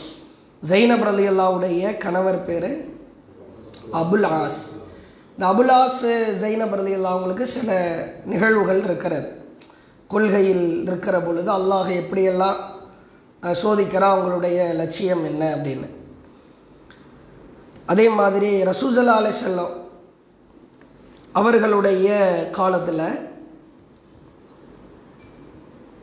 அபூபக்கர் ரலியல்லாஹு அவங்க இருந்தாங்க. அவங்களுக்கு நிறைய பிள்ளைகள் உண்டு. அதில் பத்ர் போர் களத்தில் கலந்து கொள்ளாத ஒரு மகன் பிறகு இஸ்லாத்துக்கு வர்றார். அவர் பேர் யாருக்காவது தெரியுமா? பத்ர் போரில் கலந்து கொள்ளாத எதிரியாக இருக்கிறார் பத்ர் போரில். அவர் இஸ்லாத்துக்கு திரும்ப வந்துடுறாரு, பெருமளவில் தியாகம் பண்ணுறார்.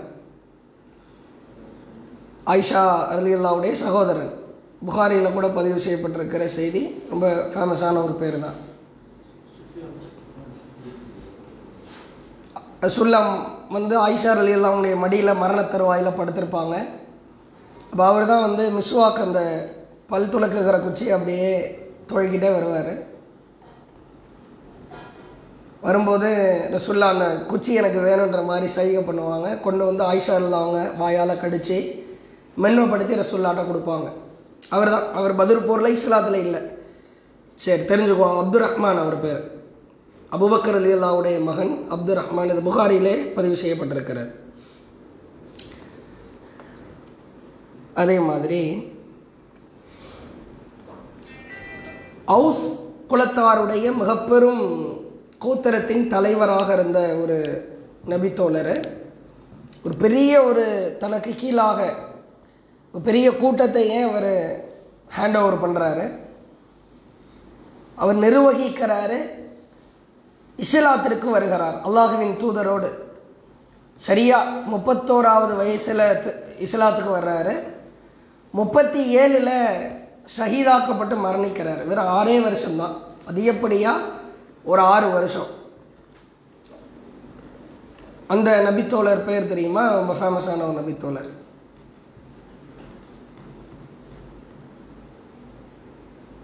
தெரியல. சரி, இவர் அகல் போருக்கு பிறகு பனு குறைலா அப்படின்ற போர்க்களத்தில் கலந்து கொண்டு இந்த நாடி நரம்பில் காயம் ஏற்படுது, அதிலே மௌத்தா போகிறார். அல்லாஹ்வுடைய அரிசி கூட இவருக்காக சிலிர்த்தது, அல்லாஹ் சந்தோஷப்பட்டான் அப்படின்ற மாதிரியான செய்திகள்லாம் வரும். அவர் பேர் சஅத் இப்னு முஆத். சஅத் இப்னு முஆத். இவங்க சம்பந்தமான செய்திகளை எல்லாம் நாம் பார்க்க போகிறோம். இப்போ அடுத்து பாருங்கள், 2வது பாயிண்ட்டு, 2வது விஷயம். நபிகளார் அவர்களுக்கு அல்லாஹ் எப்படியெல்லாம் கொள்கையாக இருந்த நபிக்கு, ஏகத்துவத்தில் இருந்த நபிக்கு சோதனைகளை கொடுக்கிறான் அப்படின்னு பாருங்கள். ரசூல்லா சொல்லோடு நிறுத்தி கொள்ளாமல் செயலிலும் அவ்வளவு தெளிவாக முடிவெடுக்கிறார்கள் என்பதற்கு அழகான உதாரணம். அல்லாஹ்வுடைய தூதர் அவங்க பத்ர் போர்க்களத்திற்கு செல்கிறார்கள். இப்போ பத்ர் போர்க்களத்திற்கு செல்வதற்கு முன்னால் அல்லாஹுவின் தூதர் அவர்கள் ஏராளமான பிரச்சாரங்களை மக்காவில் பண்ணுறாங்க. அதில் செஞ்ச பிரச்சாரம், மலைக்கு மேலே ஏறி நின்று தான் குடும்பத்தாரையெல்லாம் அழைக்கிறாங்க. தஆ ரசூலுல்லாஹி ஸல்லல்லாஹு அலைஹி வஸல்லம் குறைஷிகள் ஒட்டுமொத்த நபர்களையும் அழைத்து ஃபஜ்தமஉ, ஒன்றாக அவர்களை கூட்டுகிறார்கள். கூட்டிவிட்டு அல்லாஹ்வுடைய தூதர் ஒவ்வொரு குலத்தார் பேரை சொல்லி அழைக்கிறாங்க. யா பனி கஅப் இப்னு லுவை, ஓ கஅப் இப்னு லுவை குலத்தாரே. யா பனி முர்ரத் இப்னு கஅப், முர்ரத் இப்னு கஅப் கூட்டத்தாரே. யா பனி அப்து ஷம்ஸ், அப்து ஷம்ஸ் கூட்டத்தாரே.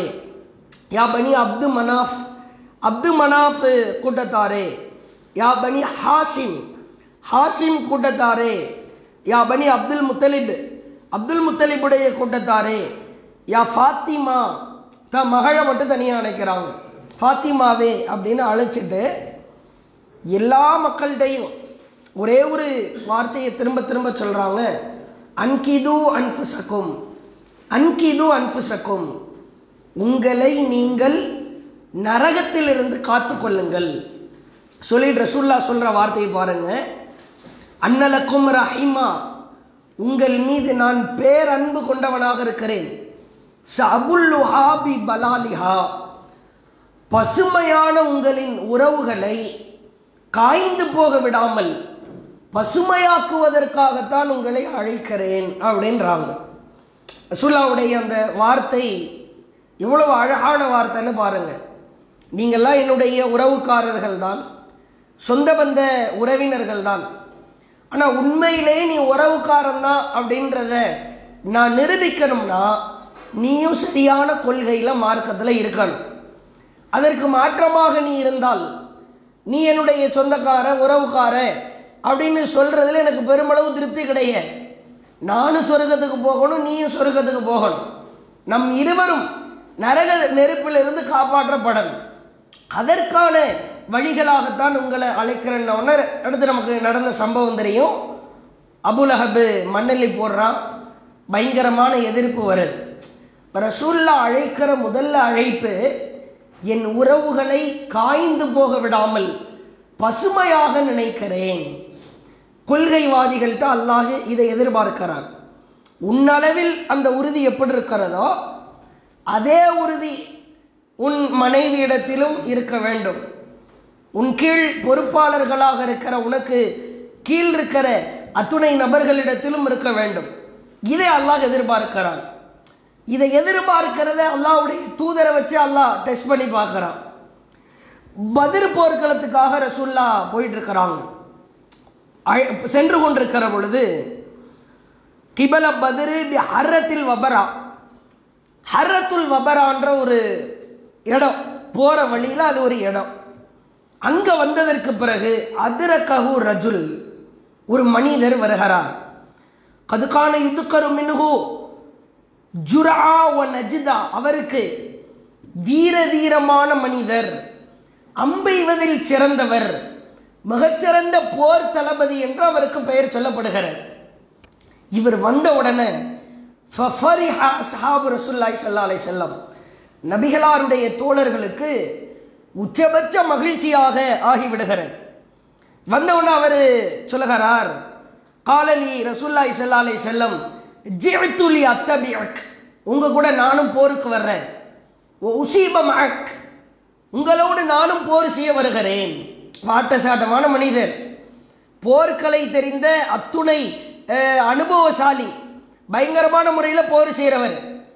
ஆனால் அவருடைய நிலைமையை பாருங்க. இப்போ ரசூலுல்லாஹ் கேட்குறாங்க, ஃபக்கால லஹு ரசூலுல்லாஹி ஸல்லல்லாஹு அலைஹி வஸல்லம், பின்னால் இருக்கிற நபித்தோழர்களுக்கெல்லாம் உச்சபட்ச மகிழ்ச்சி. அல்லாஹ்வுடைய தூதர் கேட்கிறார்கள், துஅ்மினு பில்லாஹி வ ரசூலிஹி, நீ அல்லாஹ்வையும் அவன் தூதரையும் நம்பிக்கை கொண்டு விட்டாயா? காலல்லா, அவர் இல்லைன்றார். அப்போ காஃபிர்னு விளங்குது, அவர் முஸ்லீம் இல்லை. ஆனாலும் ஒரு அனுதாபி, ஒரு ஆதரவாக இருக்கிறவர். அவங்க காஃபிர் தான், நீ சொல்கிற கொள்கையில் ஏதாவது குறை இருக்குதா, மாற்றம் இருக்குதா? ஆனாலும் ஏன் இப்படி உங்களை எதிர்க்கிறாங்க? நானே போருக்கு வர்றேன். இந்த மனநிலை இருந்தால் என்ன மாதிரி நாம் ஏற்போம்? போருக்கு வேணாம், ஒரு ஆர்ப்பாட்டத்துக்கு போகிறோம். ஒரு மாற்று மதத்தை சார்ந்த ஒருத்தர் வந்துட்டாருன்னு வைங்களேன், நமக்கு ஒரு உண்மையிலே ஒரு அலாதி ஒரு பிரியம் ஏற்படும். பாருங்க, சங்கிகள் எதிர்க்கிறார்கள். ஆனால் ஒரு மாற்று மதத்தில் இருக்கிற அதே இந்து மதத்தை சார்ந்த ஒருவர் இங்கே நம்மோடு தோள் கொடுத்து நிற்கிறார் அப்படின்னு சொல்லுவோம். அது சாதாரண விஷயம், போர் கிடையாது, ஆர்ப்பாட்டம். அழைக்கிறோம், கூட வந்து உட்கார்ந்துருக்கிறாங்க. சமீபத்தில் கூட நீங்கள் பார்க்கலாம், நோன்பு கஞ்சிக்காக ஒருத்தர் ஃபோன் பண்ணியிருக்கிறாரு. ஃபோன் பண்ணால் உங்கள்கிட்ட நான் பள்ளிவாசலில் வந்து பேசணும் அப்படின்னு இருக்கிறாரு. பக்கத்தில் ஒரு பெரிய இந்து மதத்தை சார்ந்த ஒரு பெரிய ஒரு நிர்வாகியாக இருக்கிற ஒருத்தர்.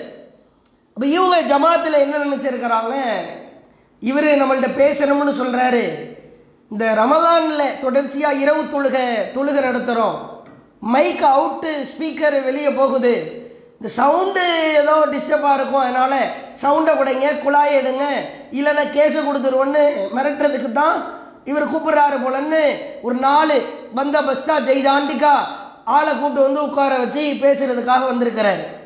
வந்தால் உங்கள் பள்ளியில் தான் நான் அந்த நோன்பு கஞ்செல்லாம் டெய்லி வாங்கி சாப்பிட்றேன், அந்த நோன்பு கஞ்சிக்கு நானும் பொருளாதாரம் தரலாமா அப்படின்னு கேட்டிருக்கிறார். அவங்க நினச்சது ஒன்று, நடந்தது ஒன்று. பிறகு ஒரு 15,000 ரூபா ரிசிப்ட் போட்டு போனார்னு வைங்களேன். இப்படியெல்லாம் நடக்கிற பொழுது நமக்கு மகிழ்ச்சியாக இருக்கும். இது சாதாரண நிகழ்வு. இஸ்லாத்திற்கு ஆதரவு தர்றாங்க, இஸ்லாமியர்களை அண்ணன் தம்பி உறவுகளாக பார்க்குறாங்கன்ற நிகழ்வு. போர்க்களம்ன்றது அது வேற. எவனும் சின்ன குறை கூட சொல்லிடக்கூடாது, யாராவது ஒரு சின்ன மைனஸை பயன்படுத்திடக்கூடாது. அப்போ அல்லாஹ்வுடைய தூதர் கேட்கிறார்கள், துமின் பில்லாஹி ஒபி ரசூலி, நீ அல்லாஹ்வையும் அவன் தூதரையும் நம்பிக்கை கொண்ட முஸ்லிமா? ஃபகால் அலி லா, இல்லை என்கிறார்.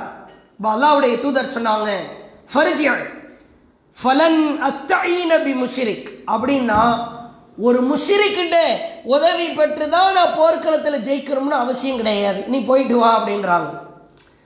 பத்ர் போர்க்களத்தினுடைய சூழல் நமக்கு தெரியும். 300 சொச்ச நபர்கள் தான், எதிரிகள் 1000ற்கு மேற்பட்டவர். அந்த உறுதியை பாருங்க, இதை விட ஒரு கணிசமான வாய்ப்பு கிடைக்கவே கிடைக்காது.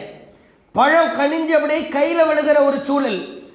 முஷ்ரிக்கு தானா வர்றானே, அதுவும் முஷ்ரிக்கில் சாதாரண ஆள்லாம் வரல, பயங்கரமான வீரதீரமான போர்க்களை தெரிந்த ஒரு நபர் வந்து தானாக முன்வந்து நிற்கிறார்.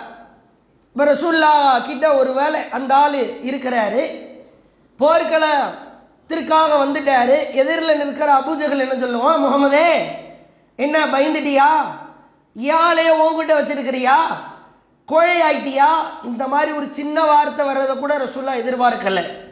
இது மாதிரியான மைனஸான மார்க்கத்திற்கு மாற்றமாக இறைவனின் கொள்கை குழி தோண்டி புதைக்கிற வார்த்தைகளை அல்லாஹ்வுடைய தூதர் எதிர்பார்க்கல. முஸ்லீமா இருந்தா வா, இல்லைன்னா ஓன்ட்ட உதவி வாங்கித்தான் நான் ஜெயிக்கணுன்ற அவசியம் கிடையாது. அடுத்து இவருக்கு மனசு கேட்கல, அஷஜரான்ற பகுதி கடக்க வர்றாங்க. ஷஜரா பகுதிக்கு வருகிறார். மீண்டும் வந்து கேட்கிறார், முஹம்மது உங்களோடு நான் போர்க்களத்திற்கு வருகிறேன்.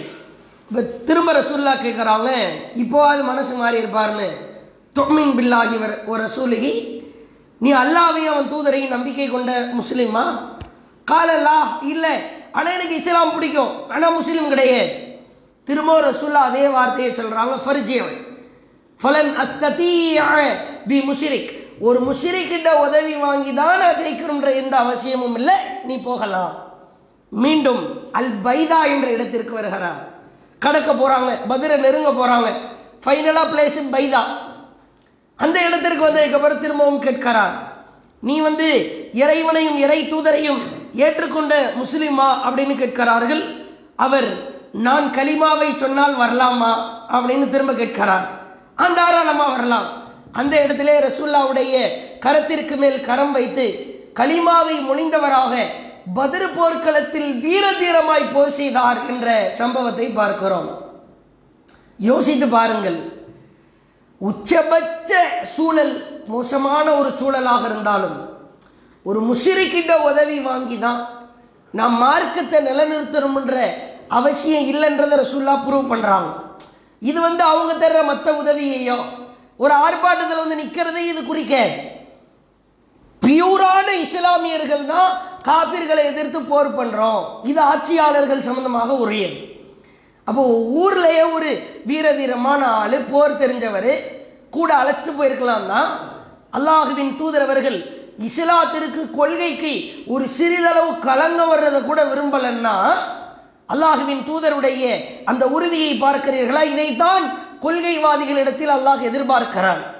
அதே மாதிரி பாருங்க, அல்லாஹ்வுடைய தூதர் காலத்தில் அபூபக்கர் அப்துர் ரஹ்மான், அபூபக்கர் ரலியல்லாஹுடைய மகனார் அப்துர் ரஹ்மான், அபூபக்கர் ரலியல்லாஹு அவங்கள்ட்ட இஸ்லாத்திற்கு வந்ததற்கு பிறகு தந்தை தான தகப்பன் தானே ஒரு சமயம் பேசி கொண்டிருக்கிறார்.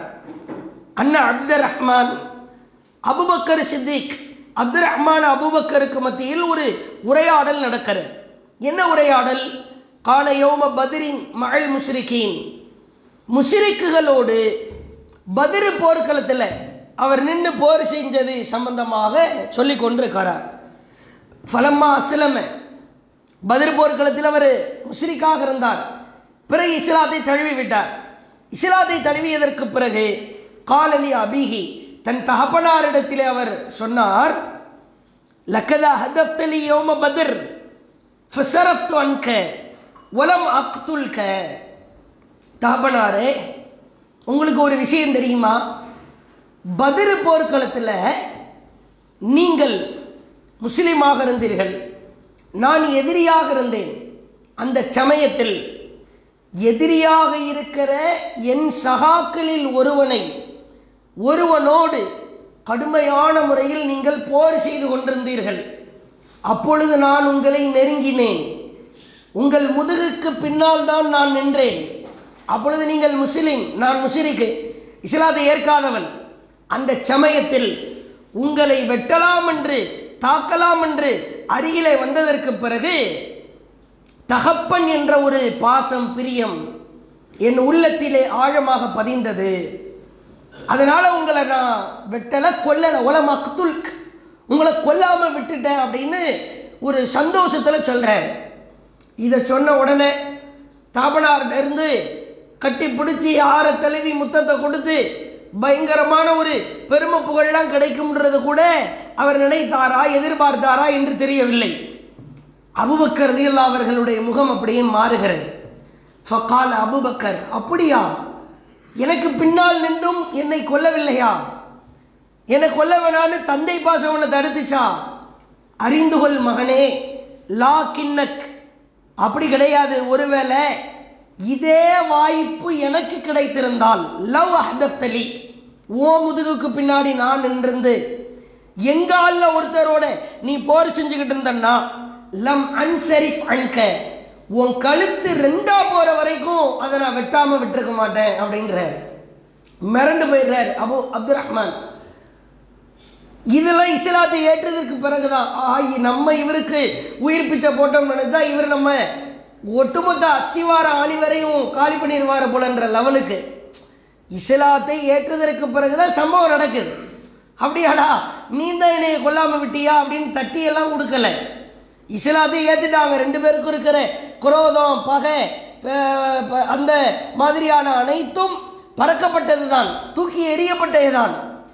என்னது, நீ என்னை வெட்டாம விட்டுட்ட, இந்த வாய்ப்பு எனக்கு கிடைக்காம போயிருச்சு, இல்லைன்னா அன்னைக்கு ஓ உசுறு போயிருக்கும், நான் உன்னை வெட்டி துண்டா போட்டிருப்பன்ற அளவுக்கு இல்லை, மண் சரி பண்க ரெண்டா பிளந்திருப்பன்ற கழுத்தை.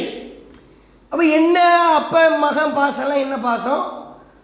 கொள்கைக்கு மாற்றமாக, உறுதிக்கு மாற்றமாக யாரு செய்தாலும் உண்மையை எடுத்து சொல்ல வேண்டும். நீ மகனா இருக்கலாம், உன்னரா பெற்றெடுத்திருக்கலாம், அல்லது என்னுடைய தகப்பனாராக நீங்கள் இருக்கலாம். அதுக்கு நீ எல்லாத்துக்கும் தடவி கொடுத்துட்டு போகணுன்ற இடமா இது?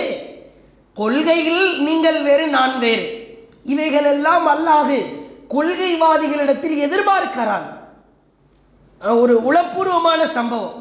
இது மாதிரி எல்லாம் வரலாறுகளில் இப்படி ஒரு கொள்கைக்காக வாழ்ந்தால் அல்லாஹ் அவர்களின் லட்சியத்தை பெறுவதற்கு இப்படியெல்லாம் சோதிப்பானா என்பதற்கான சம்பவத்தை பாருங்கள். ஜைனப் ரலியல்லாஹு அவர்களுடைய கணவனார் அபுல் ஆஸ், அற்புதமான ஜோடி, அவ்வளவு ஜோடி பொருத்தம், அவ்வளவு பிரியத்திற்குரிய கணவன் மனைவி, அவ்வளவு நேசமா வாழ்றாங்க. ஒரு கட்டத்தில் இந்த அபூ ஜஹலுடைய ரொம்ப வேலைக்காரனா, ரொம்ப க்ளோஸ் நண்பனா அபுல் ஆஸ் இருக்கிறார். இப்போ இஸ்லாத்தை சொன்னதற்கு பிறகு அல்லாஹ்வுடைய தூதர் ஒரு கட்டத்தில் பொறுமையாக இருக்கிறாங்க. அப்போல்லாம் சட்டம் வரல. ஒரு காஃபிர் கூட ஒரு முஸ்லீம் வாழக்கூடாதுன்ற சட்டம்லாம் பின்னாடி தான் வருது. சட்டம் வர்றதுக்கு முன்னாடி ஜைனப் ரலியல்லாஹு அவர்கள் இஸ்லாத்திற்கு வந்திருந்தாலும் அபுல் ஆஸோடு வாழ்கிறார்கள். பத்ர் போர்க்களத்திற்கு வருகிறார்கள், கையும் களவுமா மாட்டிக்கிறாங்க. பிறகு ஈட்டு தொகையை ஃபிதியா வாங்கிட்டு அவங்கள விடுவித்துருவோம்னு ஒரு முடிவு எடுக்கப்படுகிறது. அது 2 முடிவு வரும். அபூபக்கர் ரலியல்லாஹு அவங்கள்ட்ட கேட்பாங்க, என்ன பண்ணலாம், இவங்கெல்லாம் நம்ம சொந்தக்காரங்க தான், எல்லாத்திலையும் காசு வாங்கிட்டு விட்டுருவோம்னு அபூபக்கர் ரலியல்லாஹு சொல்லுவாங்க. அப்போ உமர் ரலியல்லாஹு சொல்லுவாங்க, கழுத்தை வெட்டணும். அப்போ அபூபக்கர் ரலியல்லாஹுடைய கூட்டுற சொல்ல ஏற்று முடிவெடுத்துருவாங்க. இப்போ எல்லாரும் ஈட்டு தொகையை கொண்டு வாங்க அப்படின்ற ஒரு நெருக்கடி. இப்போ பாருங்க, ஈட்டு தொகையை அல்லாஹ்வுடைய தூதர் அவர்களிடத்தில் சமர்ப்பிக்கிற பொழுது அபுல் ஆஸ் ஒரு ஈட்டு தொகையை எடுத்துக்கொண்டு வருகிறார். ஒரு பெரிய ஒரு பாத்திரம், அந்த பாத்திரத்தில் தான் பணமோ பொருளாதாரமோ வாங்கி வாங்கி ரசூல்லா போட்டு இவ்வளோ ஈட்டு தொகை அவ்வளோ ஈட்டு தொகைன்னு கணக்கிட்டு வைக்கிறாங்க. லைனில் அபுல் ஆஸ் இருக்கிறார். அப்படியே வருகிற பொழுது பிகலாதா ஒரு கழுத்து மாலையை அவர் ஈட்டு தொகையாக கொடுக்குறார். செயின், தங்க செயின். இதை பார்த்துட்டு ரசூல்லாவால் கட்டுப்படுத்தவே முடியல. அவங்கள அறியாமலேயே அழுக வருது. அருகில் இருக்கிற தோழர்கள் கேட்கிறார்கள், யார சொல்லலாம், இந்த கழுத்து மாலையை பார்த்து அழுவதற்கான காரணம் என்ன? இது யாருடைய கழுத்து மாலை தெரியுமா? என் மனைவி ஹதீஜாவிற்குரியது. அவர் என் மகள் ஜைனபுக்கு அன்பளிப்பாக கொடுத்தது என்கிறார்கள். அப்போ குழுமி இருக்கிற தோழர்களுக்கோ அது பெரிய வருத்தமாயிருது. ரக்கலஹா ரிக்கத்தன் ஷதீதா, அல்லாஹ்வின் தூதருடைய உள்ளம் அப்படியே உடைந்து போகிறது. அபுல் ஆஸ்ல சொல்கிறாங்க, இவ்வளவு நாள் உனக்கு டைம் கொடுத்தாச்சு, இதுக்கு மேலே நீ திருந்துற மாதிரி இல்லை. ஒன்று வேற ஈட்டு தொகை எடுத்துட்டு வா, இல்லைன்னா என் மகளை என்கிட்ட விட்டுரு அப்படின்றாங்க. பிறகு வீட்டிற்கு வருகிறார். அல்லாஹ்வின் தூதர் அவர்கள் அவரோடு சேர்த்து 2 நபித்தோழர்களையும் அனுப்பி வைக்கிறார்கள். ஜைனப் ரலியல்லாஹு அவங்கள ரசூல்லாவை மதீனாவுக்கு அழைச்சிட்டு போயிடுறாங்க. மதீனாவிற்கு சென்றதற்கு பிறகு உமாமா என்ற ஒரு குழந்தை பிறக்கிறார். நம்மெல்லாம் ஹதீஸ்களில் கேள்விப்பட்டிருப்போம்.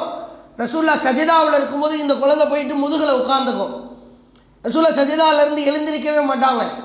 யாராவது தூக்கி விட்டதற்கு பிறகுதான் ரசூல்லா எழுந்திருப்பாங்க. அந்த குழந்தை தான் இது, உமாமா, ஜைனப் ரலியல்லாஹுடைய குழந்தை. ஜைனப் ரலியல்லாஹு அவங்களுக்கு அவ்வளவு வருத்தம், கவலை. இப்போ அபுலாசு திருந்துற மாதிரி இல்லை. மீண்டும் அவன் பேச்சை கேட்டு அபு ஜஹல் இவன் பேச்சுக்களை எல்லாம் கேட்டு இந்த மாதிரி நயவஞ்சகம் பேச்சை கேட்டு மீண்டும் உளவு பார்க்கறதுக்காக மதீனாவுக்கு வர்றாங்க. கையும் களவுமா பிடிச்சிக்கிறாங்க. நேர ஜைனபு அல்லாஹ்வின் தூதரிடத்தில் தகவலை கேட்டறிந்து வருகிறார். அல்லாஹ்வின் தூதரே, இறுதியாக ஒரு வாய்ப்பை கொடுங்கள், இந்த குழந்தையை காண்பித்து இந்த குழந்தையின் முகத்தை பார்த்தாவது அவர் மார்க்கத்திற்கு வருவதற்கு வாய்ப்பு இருக்கிறது, அவகாசம் கொடுங்கள், இறுதி வாய்ப்பு கொடுங்கள், நான் அபுலாசிரத்திலே போய் பேசிவிட்டு வருகிறேன் என்று ஜைனப் ரலியல்லாஹு அவங்க கெஞ்சுறாங்க. அல்லாஹ்வின் தூதரிடத்திலே கோரிக்கை வைக்கிறார்கள். பிறகு அல்லாஹ்வுடைய தூதர் ஒரு பொறுப்பாளர் அனுப்பி நீங்கள் அபுலாசை போய் சந்திச்சுட்டு வாங்கன்னு சொன்ன உடனே பயங்கரமான தாவா, உளப்பூர்வமான தாவா ஆரம்பிக்கிறார்கள். உங்களுக்கும் எனக்கும் வேறு ஏதேனும் பிரச்சனை உண்டா, வேறு ஏதேனும் சண்டைகள் உண்டா? அவ்வளவு அந்நுண்ணியமாக வாழ்கிற நம்மிடத்தில் ஒரே ஒரு மிகப்பெரும் வித்தியாசம், நீங்கள் இஸ்லாத்தில் இல்லை, நான் இருக்கிறேன், அவ்வளவுதான். குழந்தையும் பிறந்து விட்டது, நான் உங்களுக்காக தவியாய் தவிக்கிறேன், உங்களோடு வாழ ஆசைப்படுகிறேன், வேறொரு திருமணத்தின் மீது எனக்கு நாட்டம் இல்லை, இஸ்லாத்திற்கு வந்து விடுங்கள் என்கிறார். அவ்வளவு கதறி அழுது கொண்டு பிரச்சாரம் செய்கிறார். மனம் திருந்திய பாடில்லை. அப்படியே எந்த பதிலும் அளிக்காமல் அபுலாஸ் மீண்டும் மக்காவிற்கு சென்று, அல்லாஹ் கொடுக்கிற நேர்வழியை பாருங்க, அந்த கயவர்களிடமிருந்து நயவஞ்சர்களிடமிருந்து எதற்காக மதீனாவிற்கு அனுப்பப்பட்டாரோ அந்த பொறுப்பை எல்லாம் தூக்கி மூஞ்சலத்துக்கு எரிஞ்சிட்டு நான் இஸ்லாத்தை ஏற்க போறேன். அபுலாஸ் சொல்கிறார், இஸ்லாத்தை தழுவ போகிறேன். என் மனைவி எனக்கு செய்த அந்த ஒரு அழைப்பு பணியின் காரணமாய் என் மனதை அல்லாஹ் விசாலப்படுத்தி விட்டான். எனக்கு என் மனைவி மக்கள் தான் முக்கியம், அந்த மார்க்கம் எனக்கு பிடித்து விட்டது சொல்லிட்டு அபுலாஸ் சொல்றாங்க, நான் அங்கிருந்து அப்படி மதீனாவுக்கு போயிருக்கலாம் தான். ஆனால் நீ என்ன சொல்லிடக்கூடாது, முகமதுடைய மருமகன் அவர் இவ்வளவு நாள் உழவு வச்சாரு, 2 பேரும் நாடகம் போட்டு தான் அங்கே போயிட்டாங்கன்னு நீ தப்பா பேசிடக்கூடாது. நான் இவ்வளவு நாள் முகமது எனக்கு பிடிக்காது, அவர் மார்க்கம் பிடிக்காது தான், உனக்கு விசுவாசமாக இருந்தேன். இப்போ உடனே எனக்கு பிடிக்காது, உன் கொள்கை எனக்கு பிடிக்கல, இதை தூக்கி போட்டு உடைக்கிறதுக்கு தான் நான் வந்திருக்கிறேன் அப்படின்னு தில்லா சொல்லிட்டு பிறகு மதீனாவிற்கு சென்று இஸ்லாத்தை தழுவினார். ஆனால் அல்லாஹ்வின் நாட்டத்தை பாருங்கள், அவர் இஸ்லாத்தை தழுவிய அடுத்த ஒரு ஆண்டுக்குள் ஜைனப் அவர்களுக்கு நோய் ஏற்பட்டு மௌத்தா போயிடுறாங்க. பெரிய அளவில் வாழ முடியல.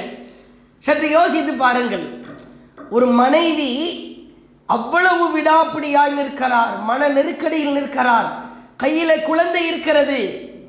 ஆமா நீ புருஷன் தான், உன்னை எனக்கு பிடிக்கும் தான், புள்ள பிறந்துருச்சு தான், அதனால என்ன தட்டி போட்டு போக முடியுமா, அப்படியே தூசி தட்டி விடுறதா?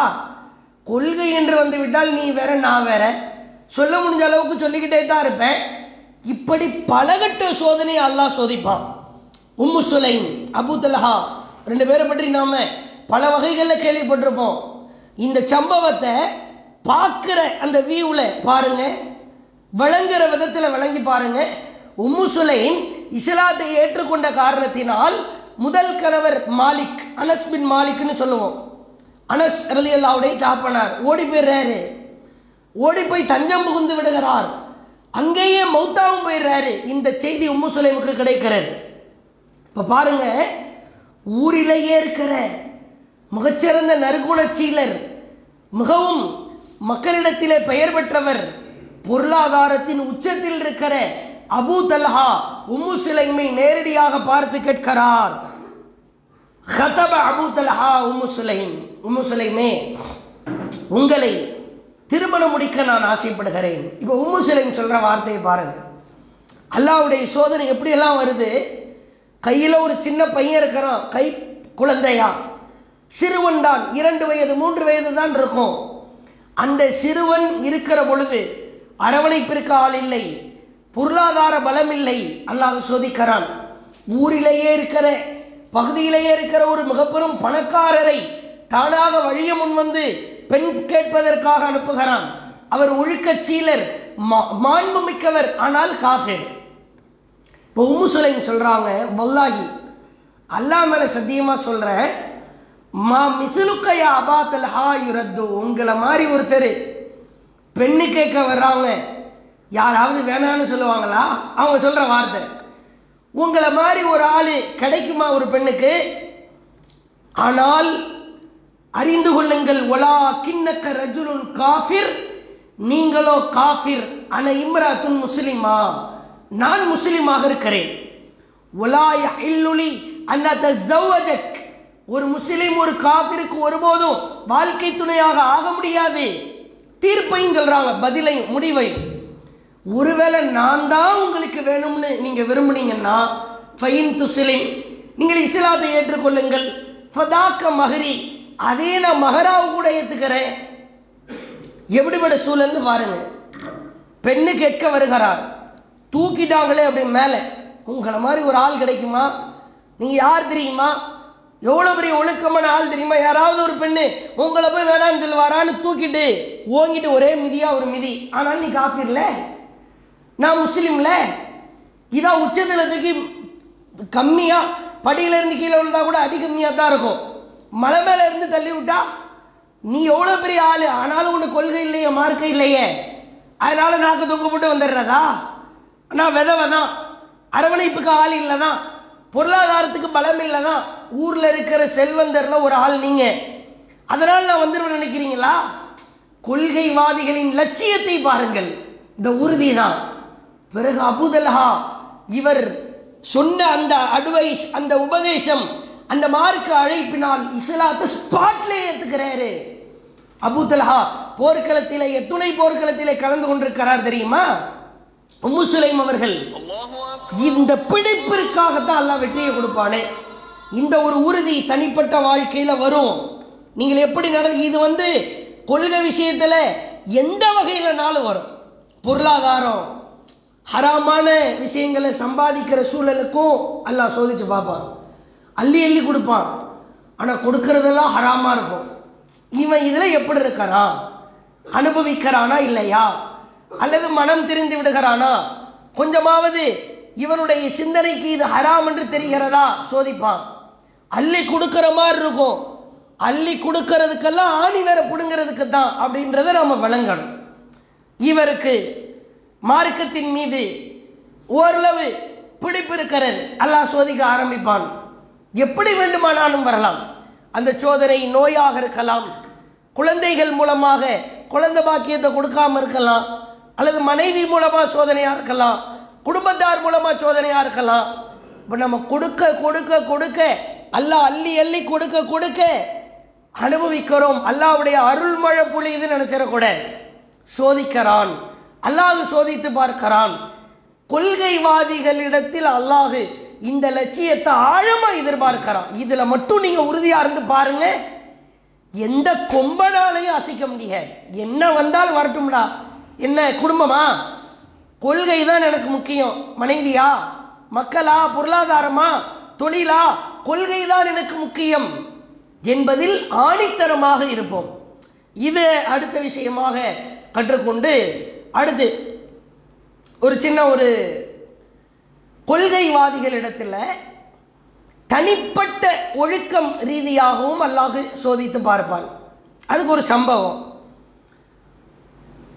இந்த தனிப்பட்ட ஒழுக்கம் இருக்குது இல்லை, நீ ஊருக்கு ராஜாவாக இருக்கலாம், ஒயிட் காலராக இருக்கலாம், அந்தரங்க வாழ்க்கை சம்பந்தமாகவும் அல்லாஹ் சோதிப்பான். இது யாருமே விதிவிலக்கு கிடையாது.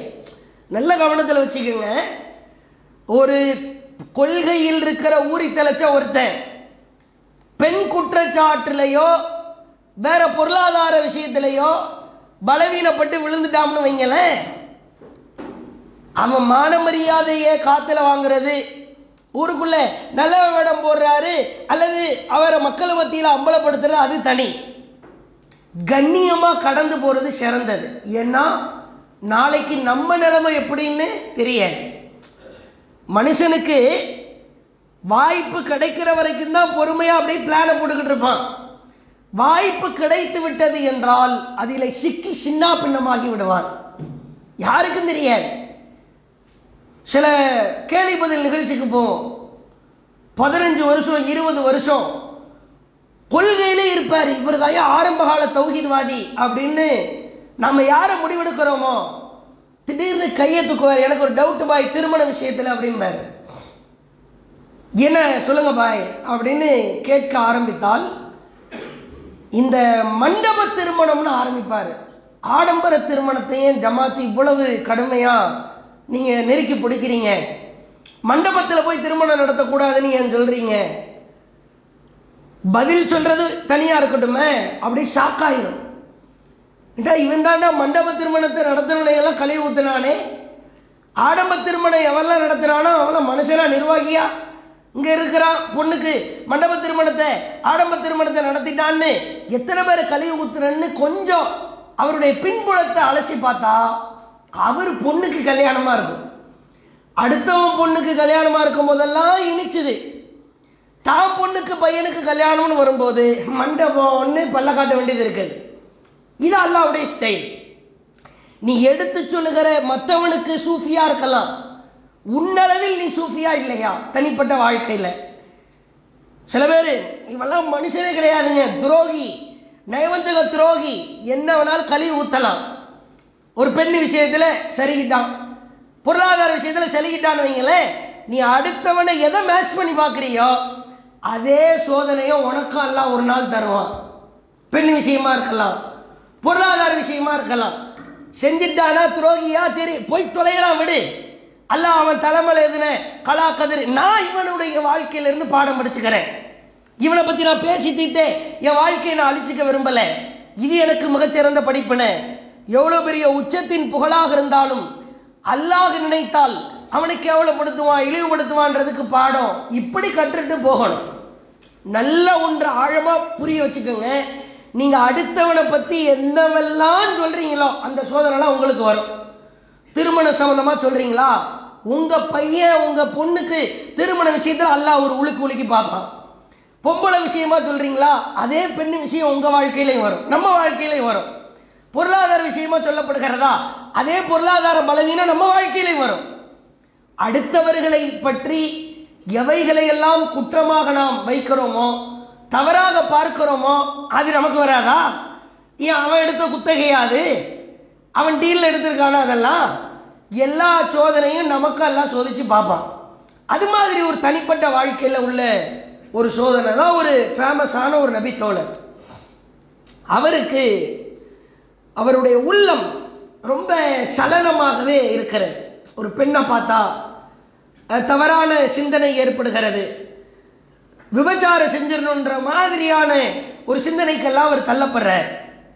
நேர அல்லாஹ்வுடைய தூதரிடத்தில் வருகிறார். தோழர்கள் கூட்டம் குழுமி இருக்கிறது. யார சொல்லலாம், உங்கள்ட்ட ஒரு விஷயம் கேட்கணும், கேளுங்க.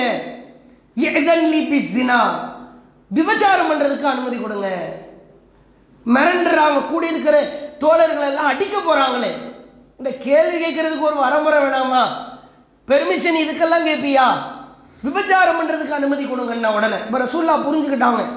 இவருடைய உள்ளம் கொஞ்சம் ஒரு மாதிரி ஷைத்தானால் தீண்டப்பட்ட உள்ளமாக இருக்கிறது என்பதை உணர்ந்து கொண்டு, அமைதியா இருங்க, நான் பேசுகிறேன், என்கிட்ட தானே கேட்டாரு, அமைதியாக இருங்கள்.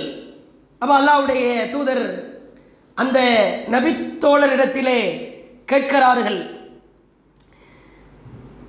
நபித்தோழரே, நீங்கள் எதற்காக அனுமதி கேட்கிறீர்கள் என்பது உங்களுக்கு தெரிகிறதா? விபச்சாரம் செய்வதற்கு நீங்கள் அனுமதி கேட்கிறீர்கள். நான் உங்களுக்கு சில கேள்விகளை உங்களிடத்தில் கேட்கிறேன், நீங்கள் பதிலளிக்க முடியுமா என்று கேட்கிறார்கள். உன் தாயோடு நீ விபச்சாரம் செய்வதற்கு முற்படுவாயா? நிறுத்தல ரசூலுல்லாஹ், அடிக்கிட்டே போறாங்க. உன் அம்மாவோடு விபச்சாரம் செய்யறதுக்கு நீ ஆசைப்படுவியா? நீ பெற்றெடுத்த பிள்ளையோடு விபச்சாரம் செய்வதற்கு ஆசைப்படுவியா? உன் மகளின் மகளோடு, உன் பேத்தியோடு விபச்சாரம் செய்வதற்கு ஆசைப்படுவாயா? உன் அம்மாவின் சகோதரிகள், பெரியம்மா, சின்னம்மா, அவங்களோடு விபச்சாரம் செய்வதற்கு ஆசைப்படுவாயா? உன் தகப்பனின் சகோதரி, உன் மாமி, அவர்களோடு விபச்சாரம் செய்வதற்கு ஆசைப்படுவாயா? இப்படி மகரமான எல்லா ஆட்களும் எடுத்து போடுறாங்களே. திருமணம் செய்யறதுக்கு தடை செய்யப்பட்ட எல்லா லிஸ்ட்லையும் எடுத்து போட்டு, அம்மா கூட, அம்மாவுடைய அம்மா கூட, அம்மாவுடைய அக்கா தங்கை கூட, அம்மாவுடைய அம்மா சொல்லிட்டோம், உன் மகளோடு, உன் மகளின் மகளோடு, உன் சகோதரியோடு விபச்சாரம் செய்வதற்கு ஆசைப்படுவாயா? நிறுத்துங்கள் அல்லாஹ்வின் தூதரே, இது எப்படி நான் என் உள்ளம் விரும்பும்? அப்ப ரசூலுல்லாஹ் பாடம் நடத்துறாங்க. உன் சகோதரியோடு, உன் மகளோடு, உன் தாயோடு, உன் தாயின் தாயோடு நீ எப்படி விபச்சாரம் செய்ய விரும்ப மாட்டாயோ, அதே போன்று மற்ற பெண்களோடு நீ விபச்சாரம் செய்ய விரும்பாதே. ஏனென்று சொன்னால், நீ ஒரு பெண்ணோடு விபச்சாரத்தை விரும்பினால் அவள் வேறொருவரின் மகளாக இருப்பார், வேறொருவரின் மனைவியாக இருப்பார், வேறொருவரின் தாயாக இருப்பார், வேறொருவரின் சகோதரியாக இருப்பார். புரிகிறது? நிலவரம் விளங்குகிறது. ரசூலுல்லாஹ் அதை கேட்கிறாரு. என் உள்ளம் இப்படியே ரொம்ப ஒரு தூண்டுதலால் சைத்தானை ஓப்பன் டிக்ளேர் தான். நமக்கும் இருக்கும் உள்ளத்தில் சில விஷயங்கள், சில விஷயத்தை ஓப்பனாலும் சொல்ல முடியாது, சொன்ன நாரீர் எல்லாத்துக்கும் அதான். ஓப்பனாக சொல்ல வேண்டிய விஷயங்கள்னு சில விஷயங்கள் இருக்கும், வாய்ப்பில்லை. மனதிற்குள்ளேயே புதை போட்டு வைத்துக் கொள்வோம், வேற வழி இல்லை. அல்லாஹ்ட்ட தனிமையில் அமர்ந்து, யா அல்லாஹ் இது மாதிரியான கேடுகட்ட சிந்தனையெல்லாம் எனக்கு வருது, யா அல்லாஹ் வரவிடாம பாதுகாத்துக்க யா அல்லாஹ்னு பிரார்த்தனை தான் செய்ய முடியும். ஆனால் இவர் தெளிவாக கேட்கிறார். எவ்வளவு துணிச்சல்னு பாருங்க. இப்போ அல்லாஹ்வுடைய தூதர் அவர்கள் அந்த நபித்தோழருக்கு ஒரு 3 வார்த்தையை கற்றுத்தர்றாங்க. ரொம்ப அழகான வார்த்தை. நீ கவலைப்படாத, உன் மனம் தடம்புரளும் போதெல்லாம், சிந்தனை தடுமாறும் போதெல்லாம் இந்த வார்த்தையை நீ கேட்டுக்கொள். அல்லாஹும் மக்ஃபிர் தம்பி, யா அல்லாஹ் என்னுடைய உள்ளத்திற்கு நீ மன்னிப்பளிப்பாயாக. அல்லாஹும் மக்ஃபிர் தம்பி வத்தஹிர் கல்பி, என் உள்ளத்தை தூய்மைப்படுத்துவாயாக. வஹஸ்ஸின் ஃபர்ஜி, என் கற்பை பாதுகாப்பாயாக என்று இந்த 3 வார்த்தையை கேள் என்கிறார்கள். அல்லாஹும் மக்ஃபிர் தம்பி வத்தஹிர் கல்பி வஹஸ்ஸின் ஃபர்ஜி, யா அல்லாஹ் என்னை என் பாவத்திலிருந்து தூய்மைப்படுத்து, என் உள்ளத்தை தூய்மைப்படுத்து, என் கற்பை நீ பாதுகாத்துக் கொள் இறைவா. அந்த நபித்தோழர் சொல்கிறார், இந்த உபதேசத்தை கேட்ட நாளிலிருந்து இந்த பிரார்த்தனையை கேட்ட நாளிலிருந்து என் உள்ளம் தடுமாறும் போதெல்லாம் இந்த 3 வார்த்தையை நான் சொல்லுவேன். அல்லாஹ் என் உள்ளத்தை பாதுகாக்க ஆரம்பித்தான். இதான் கொள்கைவாதிகளை தடம்புரளுகிற நேரத்தில் அல்லாஹுவின் உதவியால் அரவணைப்பது. நிச்சயமா இது மாதிரி கட்ட எல்லாத்துக்கும் வரும். கொள்கைவாதிகளாக இருக்கிற நமக்கு எல்லா விஷயமுமே தெரியும். புறம் பேசக்கூடாது, குறை சொல்லக்கூடாது. ஆனால் நீங்கள் பாருங்கள், இந்த புறம் குறை என்பது சர்வ சாதாரணமாகிவிட்டது. அல்லாஹ் திருமறை குர்ஆனில் அவ்வளவு கண்டிக்கிறான்.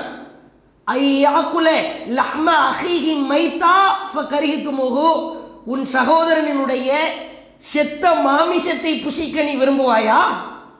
ஆனால் சூழல் எப்படி ஆகிவிட்டது என்று நினைக்கிறீர்கள்? ட்ரெண்டிங்காகவே ஆயிடுச்சு. இந்த சினிமா விஷயத்தில் தௌஹீத்வாதிகள் நம்மை நாமே பரிசோதிக்கணும், கொள்கைவாதிகள்.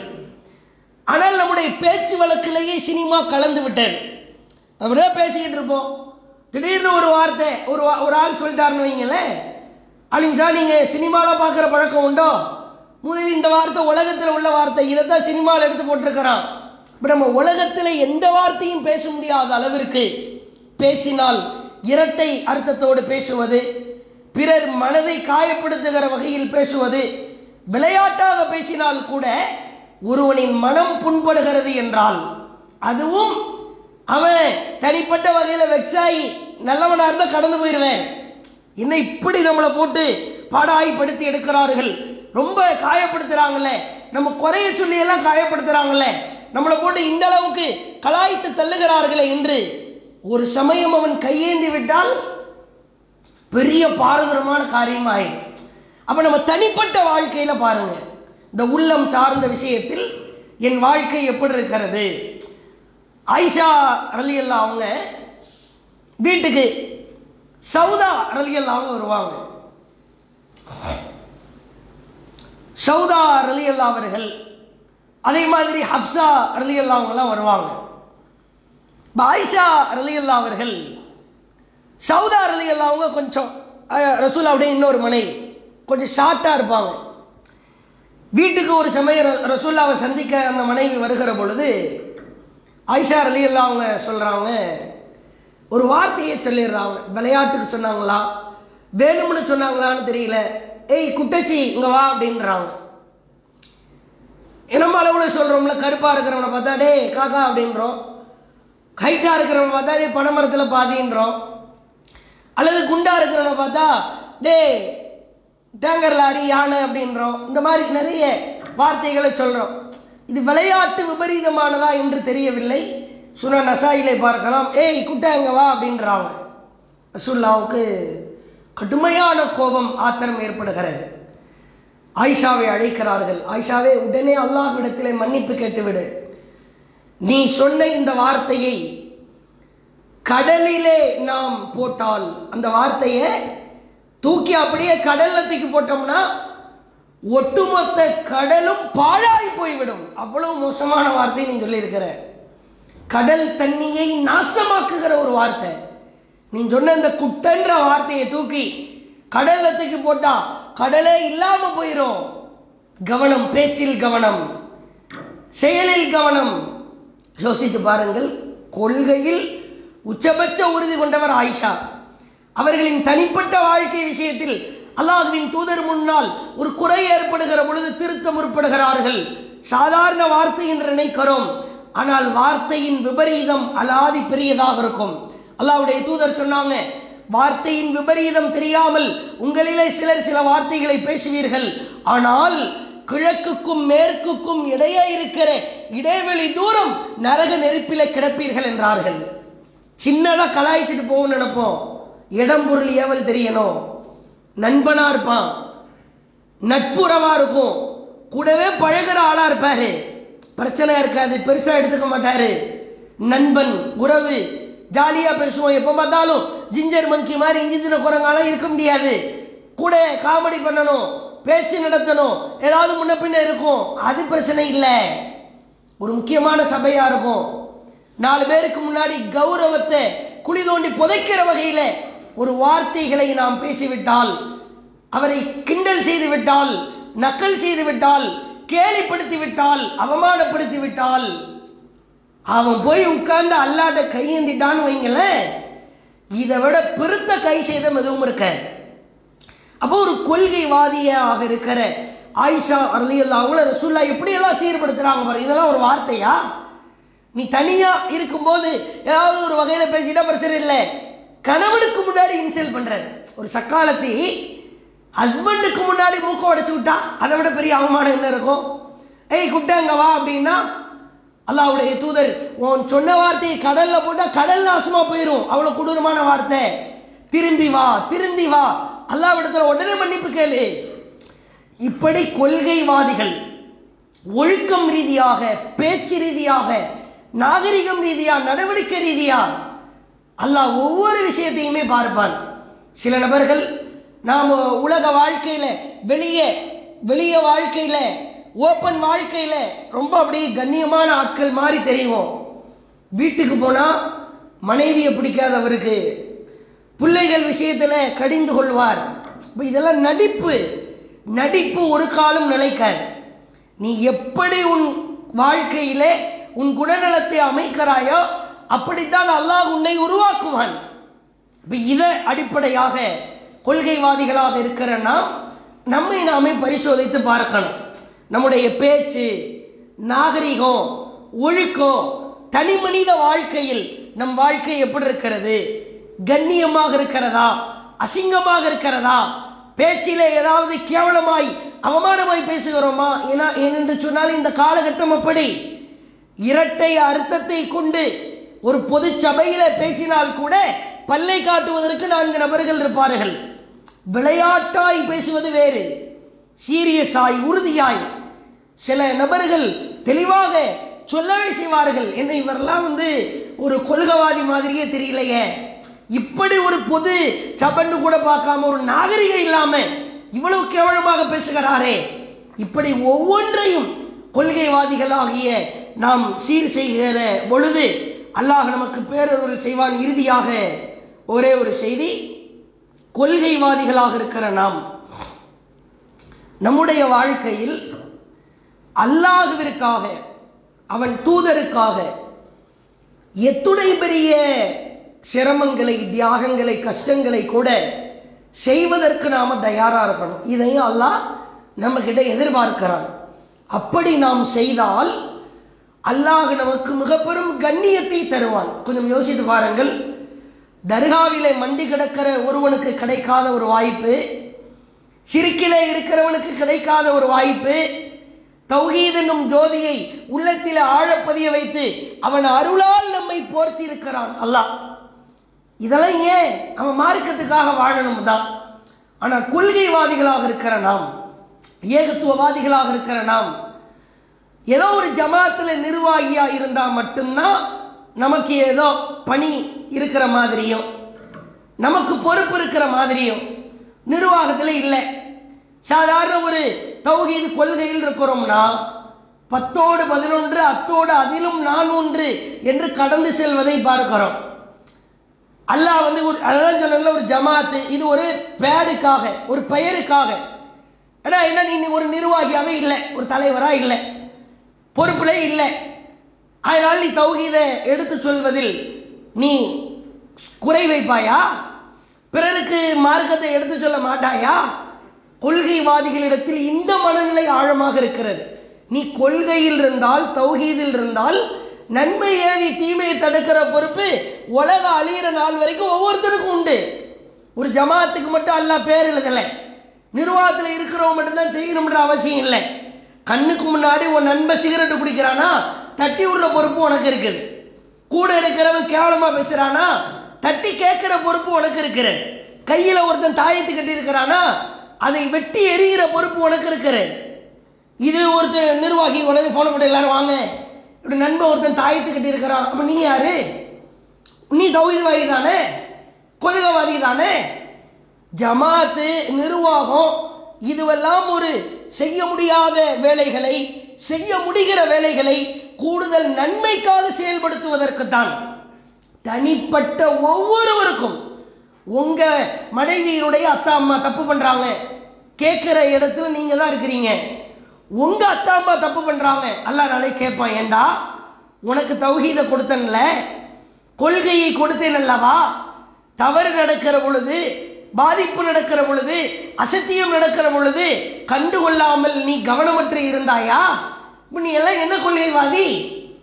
அப்போ கொள்கைவாதிகளிடத்தில் அல்லாஹ் ஆழமாக எதிர்பார்ப்பது, அல்லாஹ்விற்காக அவன் தூதருக்காக உங்கள் வாழ்க்கையை அமைத்துக் கொள்ளுங்கள். இறுதியா ஒரு அழகான ஒரு சம்பவத்தை பாருங்கள். அகல் யுத்த களம் நடக்கிறது, அகல் போர். அதாவது ஆயுதம் ரொம்ப குறைவு, ஆட்கள் பலமும் குறைவு. ஊரை சுற்றி குழி தோண்டுகிறார்கள். ஆழமாக குழியை தோண்டி மேலே குழி தெரியாத அளவுக்கு எதையாவது போட்டு மூடி வைத்து கொண்டால் எதிரி வருவான், குழிக்குள்ளே விழுவான், காலி பண்ணிடலாம். கடுமையான ஒரு போர் தான். 25 நாட்களுக்கு மேல் இரவு பகல் பாராமல் நடக்கிற போர். ஸஅத் பின் முஆத் என்ற தோழர் சொன்னோம்ல, 31 வயசுல இஸ்லாத்திற்கு வருகிறார், 37 வயதில் மரணம். கரெக்டாக அந்த நாடி நரம்புல ஹிபாப் பின் அரிகா அப்படின்ற ஒரு எதிரி வெற்றான். ரொம்ப முக்கியமான ஒரு பார்ட்டு. ஒருத்தனுக்கு இதயத்தில் அடப்புனாலும் இங்கே தான் ஆஞ்சியோ பண்ணுவாங்க. ஆரம்பத்தில் கழுத்திலை செய்வார்கள், தொடையிலை செய்வார்கள். இந்த நாடி துடிப்பு என்பது முக்கியமானது. சரியாக அந்த நாடி துடிப்பில் வெட்டப்படுது, ரத்தம் கொஞ்சம் கொஞ்சமாக கொப்பளிக்குது. ஆனாலும் இவருக்கு ஆசை, நம்ம கடைசி வரைக்கும் அல்லாஹ்வுக்காக அவன் தூதருக்காகத்தானே போர்க்களத்தில் ஈடுபடணும்னு நினைச்சோம். படுத்த படுக்கை ஆகிட்டோம்னு மஸ்ஜித் நபவியில் ஒரு சிறிய கூடாரத்தை அமைச்சு அந்த இடத்துல படுத்த படுக்கையாகி விடுகிறார். எழ முடியவில்லை. அல்லாஹ்வுடைய தூதர் அப்பப்போ நல விசாரிச்சுட்டு போறாங்க. வித்தியாசமான ஒரு துவா. இந்த மாதிரி ஒரு துவாவை உலக வரலாற்றில் யாருமே கேட்டிருக்க முடியாது. கையேந்துகிறார், அல்லாஹும்ம இன்னக தஅலமு அன்னஹு லைஸ அஹதுன் அஹப்பு இலைய. இறைவா, நான் உனக்காக உன் தூதருக்காகத்தான் இந்த வாழ்க்கையை வாழ்ந்திருக்கிறேன் என்பது உனக்கு தெரியும் இறைவா. இந்த போர்க்களத்தின் முடிவு வெற்றி என் மூலமாக இருக்க வேண்டும் இறைவா என்று சொல்லிவிட்டு, இறைவா என்னால் எழுந்து போருக்கு செல்ல முடியவில்லை, என் உடல்ல அங்கங்க கொஞ்சம் கொஞ்சம் காயம் இருக்குது, அதை நீ பெருசாக்கிறியா அல்லாஹ். எப்படிப்பட்ட துவான்னு பாருங்க. ஃபஃப்ஜுர்ஹா ஃபன்ஃபஜரத் மின் லப்பதிஹி. பெருசாகி அந்த காயத்திலிருந்து என் உடம்புல இருக்கிற ரத்தம் எல்லாம் வழிஞ்சு ஓடணும், எதிரி கூடார வரைக்கும் போகணும். இந்த ரத்தத்தை பார்த்து எதிரி மிரண்டு ஓடிருமையா அல்லாஹ். புகாரியில 4122வது செய்தி, நீண்ட செய்தி. இந்த செய்தியை படிச்சு பார்க்கலாம். அல்லாஹ் அவர் துவாவை அங்கீகரிக்கிறான். ஒட்டகத்தின் மூலமாக, குதிரை மூலமாக, அம்பின் மூலமாக, கவசத்தின் மூலமாக, வாளின் மூலமாக, போரே நடக்காததின் மூலமாக இஸ்லாமிய வரலாற்றிலே வெற்றி கிடைத்திருக்கிறது. ஆனால் பனு குரைலா என்ற யூதர்களை எதிர்த்து நடந்த போரிலே இரத்தத்தின் மூலமாக வெற்றி கிடைத்தது என்றால் இரத்த சரித்திர போர். அதே போன்று அவர் காயத்தை அல்லாஹ் பெரிதாக்குகிறான். உடம்புல ரத்தமே இல்லை, அப்படியே கொப்பளிக்க செஞ்சு ரத்த ஆராய் எதிரி கூடாரம் வரைக்கும் செல்கிறது. கூடார தலைவன், எதிரி தலைவன் ரத்தத்தை கண்டு கூடாரத்தை காலி செய்து விட்டு ஓடுகிறான். அல்லாஹ்வுடைய தூதர் வேகமாக ஓடி வர்றாங்க. அவருடைய சக்கராத்தினுடைய நேரம். அவருடைய தலையை தூக்கி மடியில் வச்சுக்கிட்டு சொல்றாங்க, இறைவா, இவர் உனக்காகத்தான் உன் தூதருக்காகத்தான் வாழ்ந்தார், அதை இவர் உண்மைப்படுத்தி விட்டார் இறைவா. நல்லவர்களின் உயிரை எப்படி மென்மையாக இலகுவாக நீ கைப்பற்றுவாயோ அதே போன்று இந்த ஸஅதுடைய உயிரை கைப்பற்றுவாயாகன்னு கேட்டதுதான் தாமதம். உயிர் பிரிகிறது. முனாஃபிக்குகள் கேலி செய்கிறார்கள். ஜனாசா சந்தூக்கு பெட்டியில இவர் ஜனாசாவை வைத்து இதற்கு பிறகு திருமதியில் பதிவு செய்யப்பட்ட செய்தி. சந்தூக் பெட்டியை தூக்குறாங்க. பெட்டியில ஜனாசா இருக்குதா இல்லையான்னு சந்தேகம். கீழிறக்கி பார்க்கிறார்கள். உள்ளே ஸஅத் பின் முஆத் இருக்கிறார். மீண்டும் சந்தூக் பெட்டியை தூக்குறாங்க. கனமில்லை, லேசாக இருக்கிறது, காத்தா இருக்கிறது. கூட இருக்கிற முனாஃபிக்கு தூக்கி பார்த்துட்டு தகவலை சொல்லிடுறான் எதிரிக்கு. அம்மா, உடம்புல இருக்கிற ரத்தம் எல்லாம் போயிருச்சுன்னா வெயிட்லெஸ்ஸாக தான் இருக்கும், காத்தா தான் இருக்கும், கனம் இருக்காது என்று கேலி செய்ய ஆரம்பிக்கிறார்கள். வருத்தம் மேலிடுகிறது தோழர்களுக்கு. அந்த இடத்திலேயே அல்லாஹ்வுடைய தூதர் அறிவிக்கிறார்கள், அடே நாசக்காரர்களா, சஅத் பின் முஆதுடைய உடலை நாங்கள் சுமந்ததற்கு பிறகும் அது கனமில்லாததற்கு காரணம் அவர் உடலை நாங்கள் சுமக்கவில்லை, மலக்குமார்கள் சுமந்து கொண்டிருக்கிறார்கள் அப்படின்னு ரசூலுல்லாஹ் ஒரு நற்செய்தியை சொல்றாங்க. அடுத்து சொல்கிறார்கள், அறிந்து கொள்ளுங்கள், ஃபர்ரஜல்லாஹு அன்ஹு, இவர் மரணத்தை கண்டு அல்லாஹ் மகிழ்ச்சியுறுகிறான். 70,000 மினல் மலாயிகா, வானவர்களில் இருந்து 70,000 பேர் தம்மத்தன் லம்மஹு, இவர் ஜனாசாவில் கலந்து கொண்டு இவருக்காக பிரார்த்தனை செய்கிறார்கள். 70,000 மாணவர்களை வானலோகத்திலிருந்து சஅத் பின் முஆதிற்காக அல்லாஹ் அனுப்பி வைத்திருக்கிறான் என்று அல்லாஹ்வுடைய தூதர் சொன்ன உடனே அந்த இடமே கண்ணீரால் சூழப்படுகிறது. மீண்டும் அல்லாஹ்வுடைய தூதர் ஜனாசா தொழுகை வைப்பதற்காக நிற்கிறார்கள். இறைவா, இவர் உனக்காக வாழ்ந்தார், உனக்காகவே மரணித்தார், இறைவா இவரை நீ பொருந்திக்கொள் இறைவா என்று அல்லாஹ்வுடைய தூதர் பிரார்த்தனை செய்ததற்கு பிறகு அவருடைய உடல் அடக்கம் செய்யப்பட்டது என்ற செய்தியை சஹீஹ் புகாரியிலே பார்க்கிறோம். யோசித்து பாருங்கள், 100 பேர் கலந்து கொண்டால் 100 ஏகத்துவவாதி கலந்து கொண்டு மௌத்தா போன ஜனாசாவுக்கு துவா செஞ்சா அந்த ஜனாசாவின் பாவத்தை அல்லாஹ் மன்னிக்கிறான் என்று அல்லாஹ்வுடைய தூதர் சொன்னார்கள். 100 மனிதர்கள் ஏகத்துவவாதி கலந்துக்கிட்டு துவா செஞ்சாலே அல்லாஹ் மன்னிக்கிறான்னா 70,000 வானவர்களை ஜனாசா தொழுகைக்காக அல்லாஹ் அனுப்பி வைத்திருக்கிறான். ஏன்? கொள்கைக்கு கிடைத்த வெற்றி, இறைவனுக்காக இறை தூதருக்காக வாழ்ந்ததினால் கிடைத்த வெற்றி. நீங்கள் வாழ்ந்து பாருங்கள், நெருக்கடி ஏற்படும், சோதனை ஏற்படும், வேதனை ஏற்படும், கஷ்டம் ஏற்படும், சிரமம் ஏற்படும். அந்த சோதனை வேதனையினால் உங்களால் தாக்குப்பிடிக்க இயலாதுதான். ஆனால் அத்துணைக்கும் ஒரு முடிவு இருக்கிறது. சோதனையின் புள்ளியை அல்லாஹ் தொடுவான், தொட்டுவிட்டால் வெற்றி தான். அது வரைக்கும் பொறுத்து கொண்டால் நற்செய்தி தான்.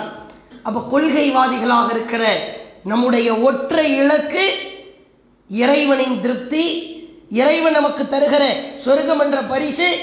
சொல்ல வேண்டிய செய்திகள் ஏராளமானவை இருந்தாலும் இந்த உரையில் 3 விதமான முக்கியமான செய்திகளை நாம் சொல்லி இருக்கிறோம். முதலாவது செய்தி, ஒவ்வொரு கொள்கைவாதின்னு நீங்க டிக்ளேர் பண்ணா உங்களை அல்லாஹ் சோதிச்சு பார்ப்பான். ஏதாவது ஒரு வகையில் நீ உன் சோதனையில எப்படி இருக்கிற, பொறுத்துக்கிறியா, நான் தெரிஞ்சுக்கணும். என் லிஸ்ட்ல உன் பேர் இருக்குதா இல்லையா? ஊருக்குள்ள இருக்குது, உலகத்தில் இருக்குது, ஜமாத்தில் இருக்குது, மாவட்டத்தில் இருக்குது, மாநிலத்தில் இருக்குது, ஓரமா தூக்கி வை, என் லிஸ்ட்ல இருக்கா இல்லையா? இப்படி அல்லாஹ் சோதிச்சு பார்ப்பான். 2வது, கொள்கைவாதிகளாக இருக்கிற நமக்கு நாம் எதை நெருக்கடியாக பார்க்கிறோமோ அதில் பிரகாசமான சோதனை வரும். விதவையா இருக்கிறோமா, ஒரு காஃபிர் கணவரை கொண்டு சோதிச்சு பார்ப்பான் அல்லாஹ். கணவன் மேல பாசமா இருக்கிறோமா, ஒரு காஃபிர் கணவனை கொண்டு அல்லாஹ் சோதிச்சு பார்ப்பான். ஜைனப் அபுல்லா செய்தி, உம்மு சுலைம் அபு தல்ஹா செய்தி, இது ஒரு சோதனை. 3வதா, கொள்கைவாதிகளாக இருக்கிற நாம் மற்றவர்களை எந்த விஷயத்தில் விமர்சனம் செய்கிறோமோ அந்த சோதனை நம்ம வாழ்க்கையில வரும். தனி மனித வாழ்க்கையில் நீ எப்படி நடந்து கொண்டிருக்கிறாய், உன் வாழ்க்கை எப்படி என்று அல்லாஹ் சோதித்து பார்ப்பான். இறுதியாக இறைவனுக்காக இறை தூதருக்காக உங்கள் வாழ்க்கையை நீங்கள் அமைத்துக் கொள்கிற பொழுது இறைவனின் திருப்தி, சொர்க்கம் கொள்கைவாதிகளுக்கு நிச்சயம் கிடைக்கும் இன்ஷா அல்லாஹ். இவற்றை உள்ளத்திலே ஆழப்பதிய வைத்து சபதம் ஏற்போம். என் வாழ்க்கையில் இறைவனுக்காக நான் வாழ்ந்தால்தான் வெற்றி, இறை தூதருக்காக வாழ்ந்தால்தான் வெற்றி. ஒரு அற்புதமான அழகான ஒரு தௌஹீத் கொள்கை என் உள்ளத்திலே, என் மேனியிலே, என் வாழ்க்கையிலே தவழ்கிறது. இதை நான் பிரகாசமாக்க போகிறேனா, இருளாக்க போகிறேனா? நம் கைகளில் தான் அந்த முடிவு இருக்கிறது. எதை கேட்டோமோ அதன்படி நம் வாழ்க்கையை அமைத்துக் கொள்வதற்கு அல்லாஹ் பேரருள் செய்வானாக. மனசு உள்ளம் தடுமாறுற பொழுது ஒரு 3 வகையான துவாவை ரசூலுல்லாஹ் கற்றுக் கொடுத்துருக்கிறாங்க. அது அந்த 3 வார்த்தையை அந்த இளைஞருக்கு கற்றுக் கொடுத்த ஒரு துவா. நமக்கு மனசு அலைபாயத்தான் செய்யும். பெண்களை பார்த்தால், ஏதாவது ஒரு அந்நிய பெண்ணை பார்க்கிற பொழுது மனம் அலைபாயும், கெட்ட சிந்தனை ஏற்படும். அப்பெல்லாம் அந்த பிரார்த்தனையை நாம் உறுதியோடு ஓதிக்கொள்ள வேண்டும். 3 வார்த்தை, அதை மட்டும் சொல்லிக்குவோம். அல்லாஹும் மக்ஃபிர் தம்பி வதஹிர் கல்பி வஹஸ்ஸின் ஃபர்ஜி அல்லாஹும்ம அக்ஃபிர் தம்பி வதஹிர் கல்பி வஹஸ்ஸின் ஃபர்ஜி. இன்ஷா அல்லாஹ் அதை கூட உங்களுக்கு பிரிண்ட் அவுட் இப்போ ஒரு துவாக்கில் கொடுப்பாங்க, அதோடு சேர்த்து கூட அடுத்த முறை கொடுக்கப்படும். வாஹிர் தஅவானா அனில் ஹம்துலில்லாஹி ரப்பில் ஆலமீன். அஸ்ஸலாமு அலைக்கும் வரஹ்மத்துல்லாஹி வபரகாத்துஹு.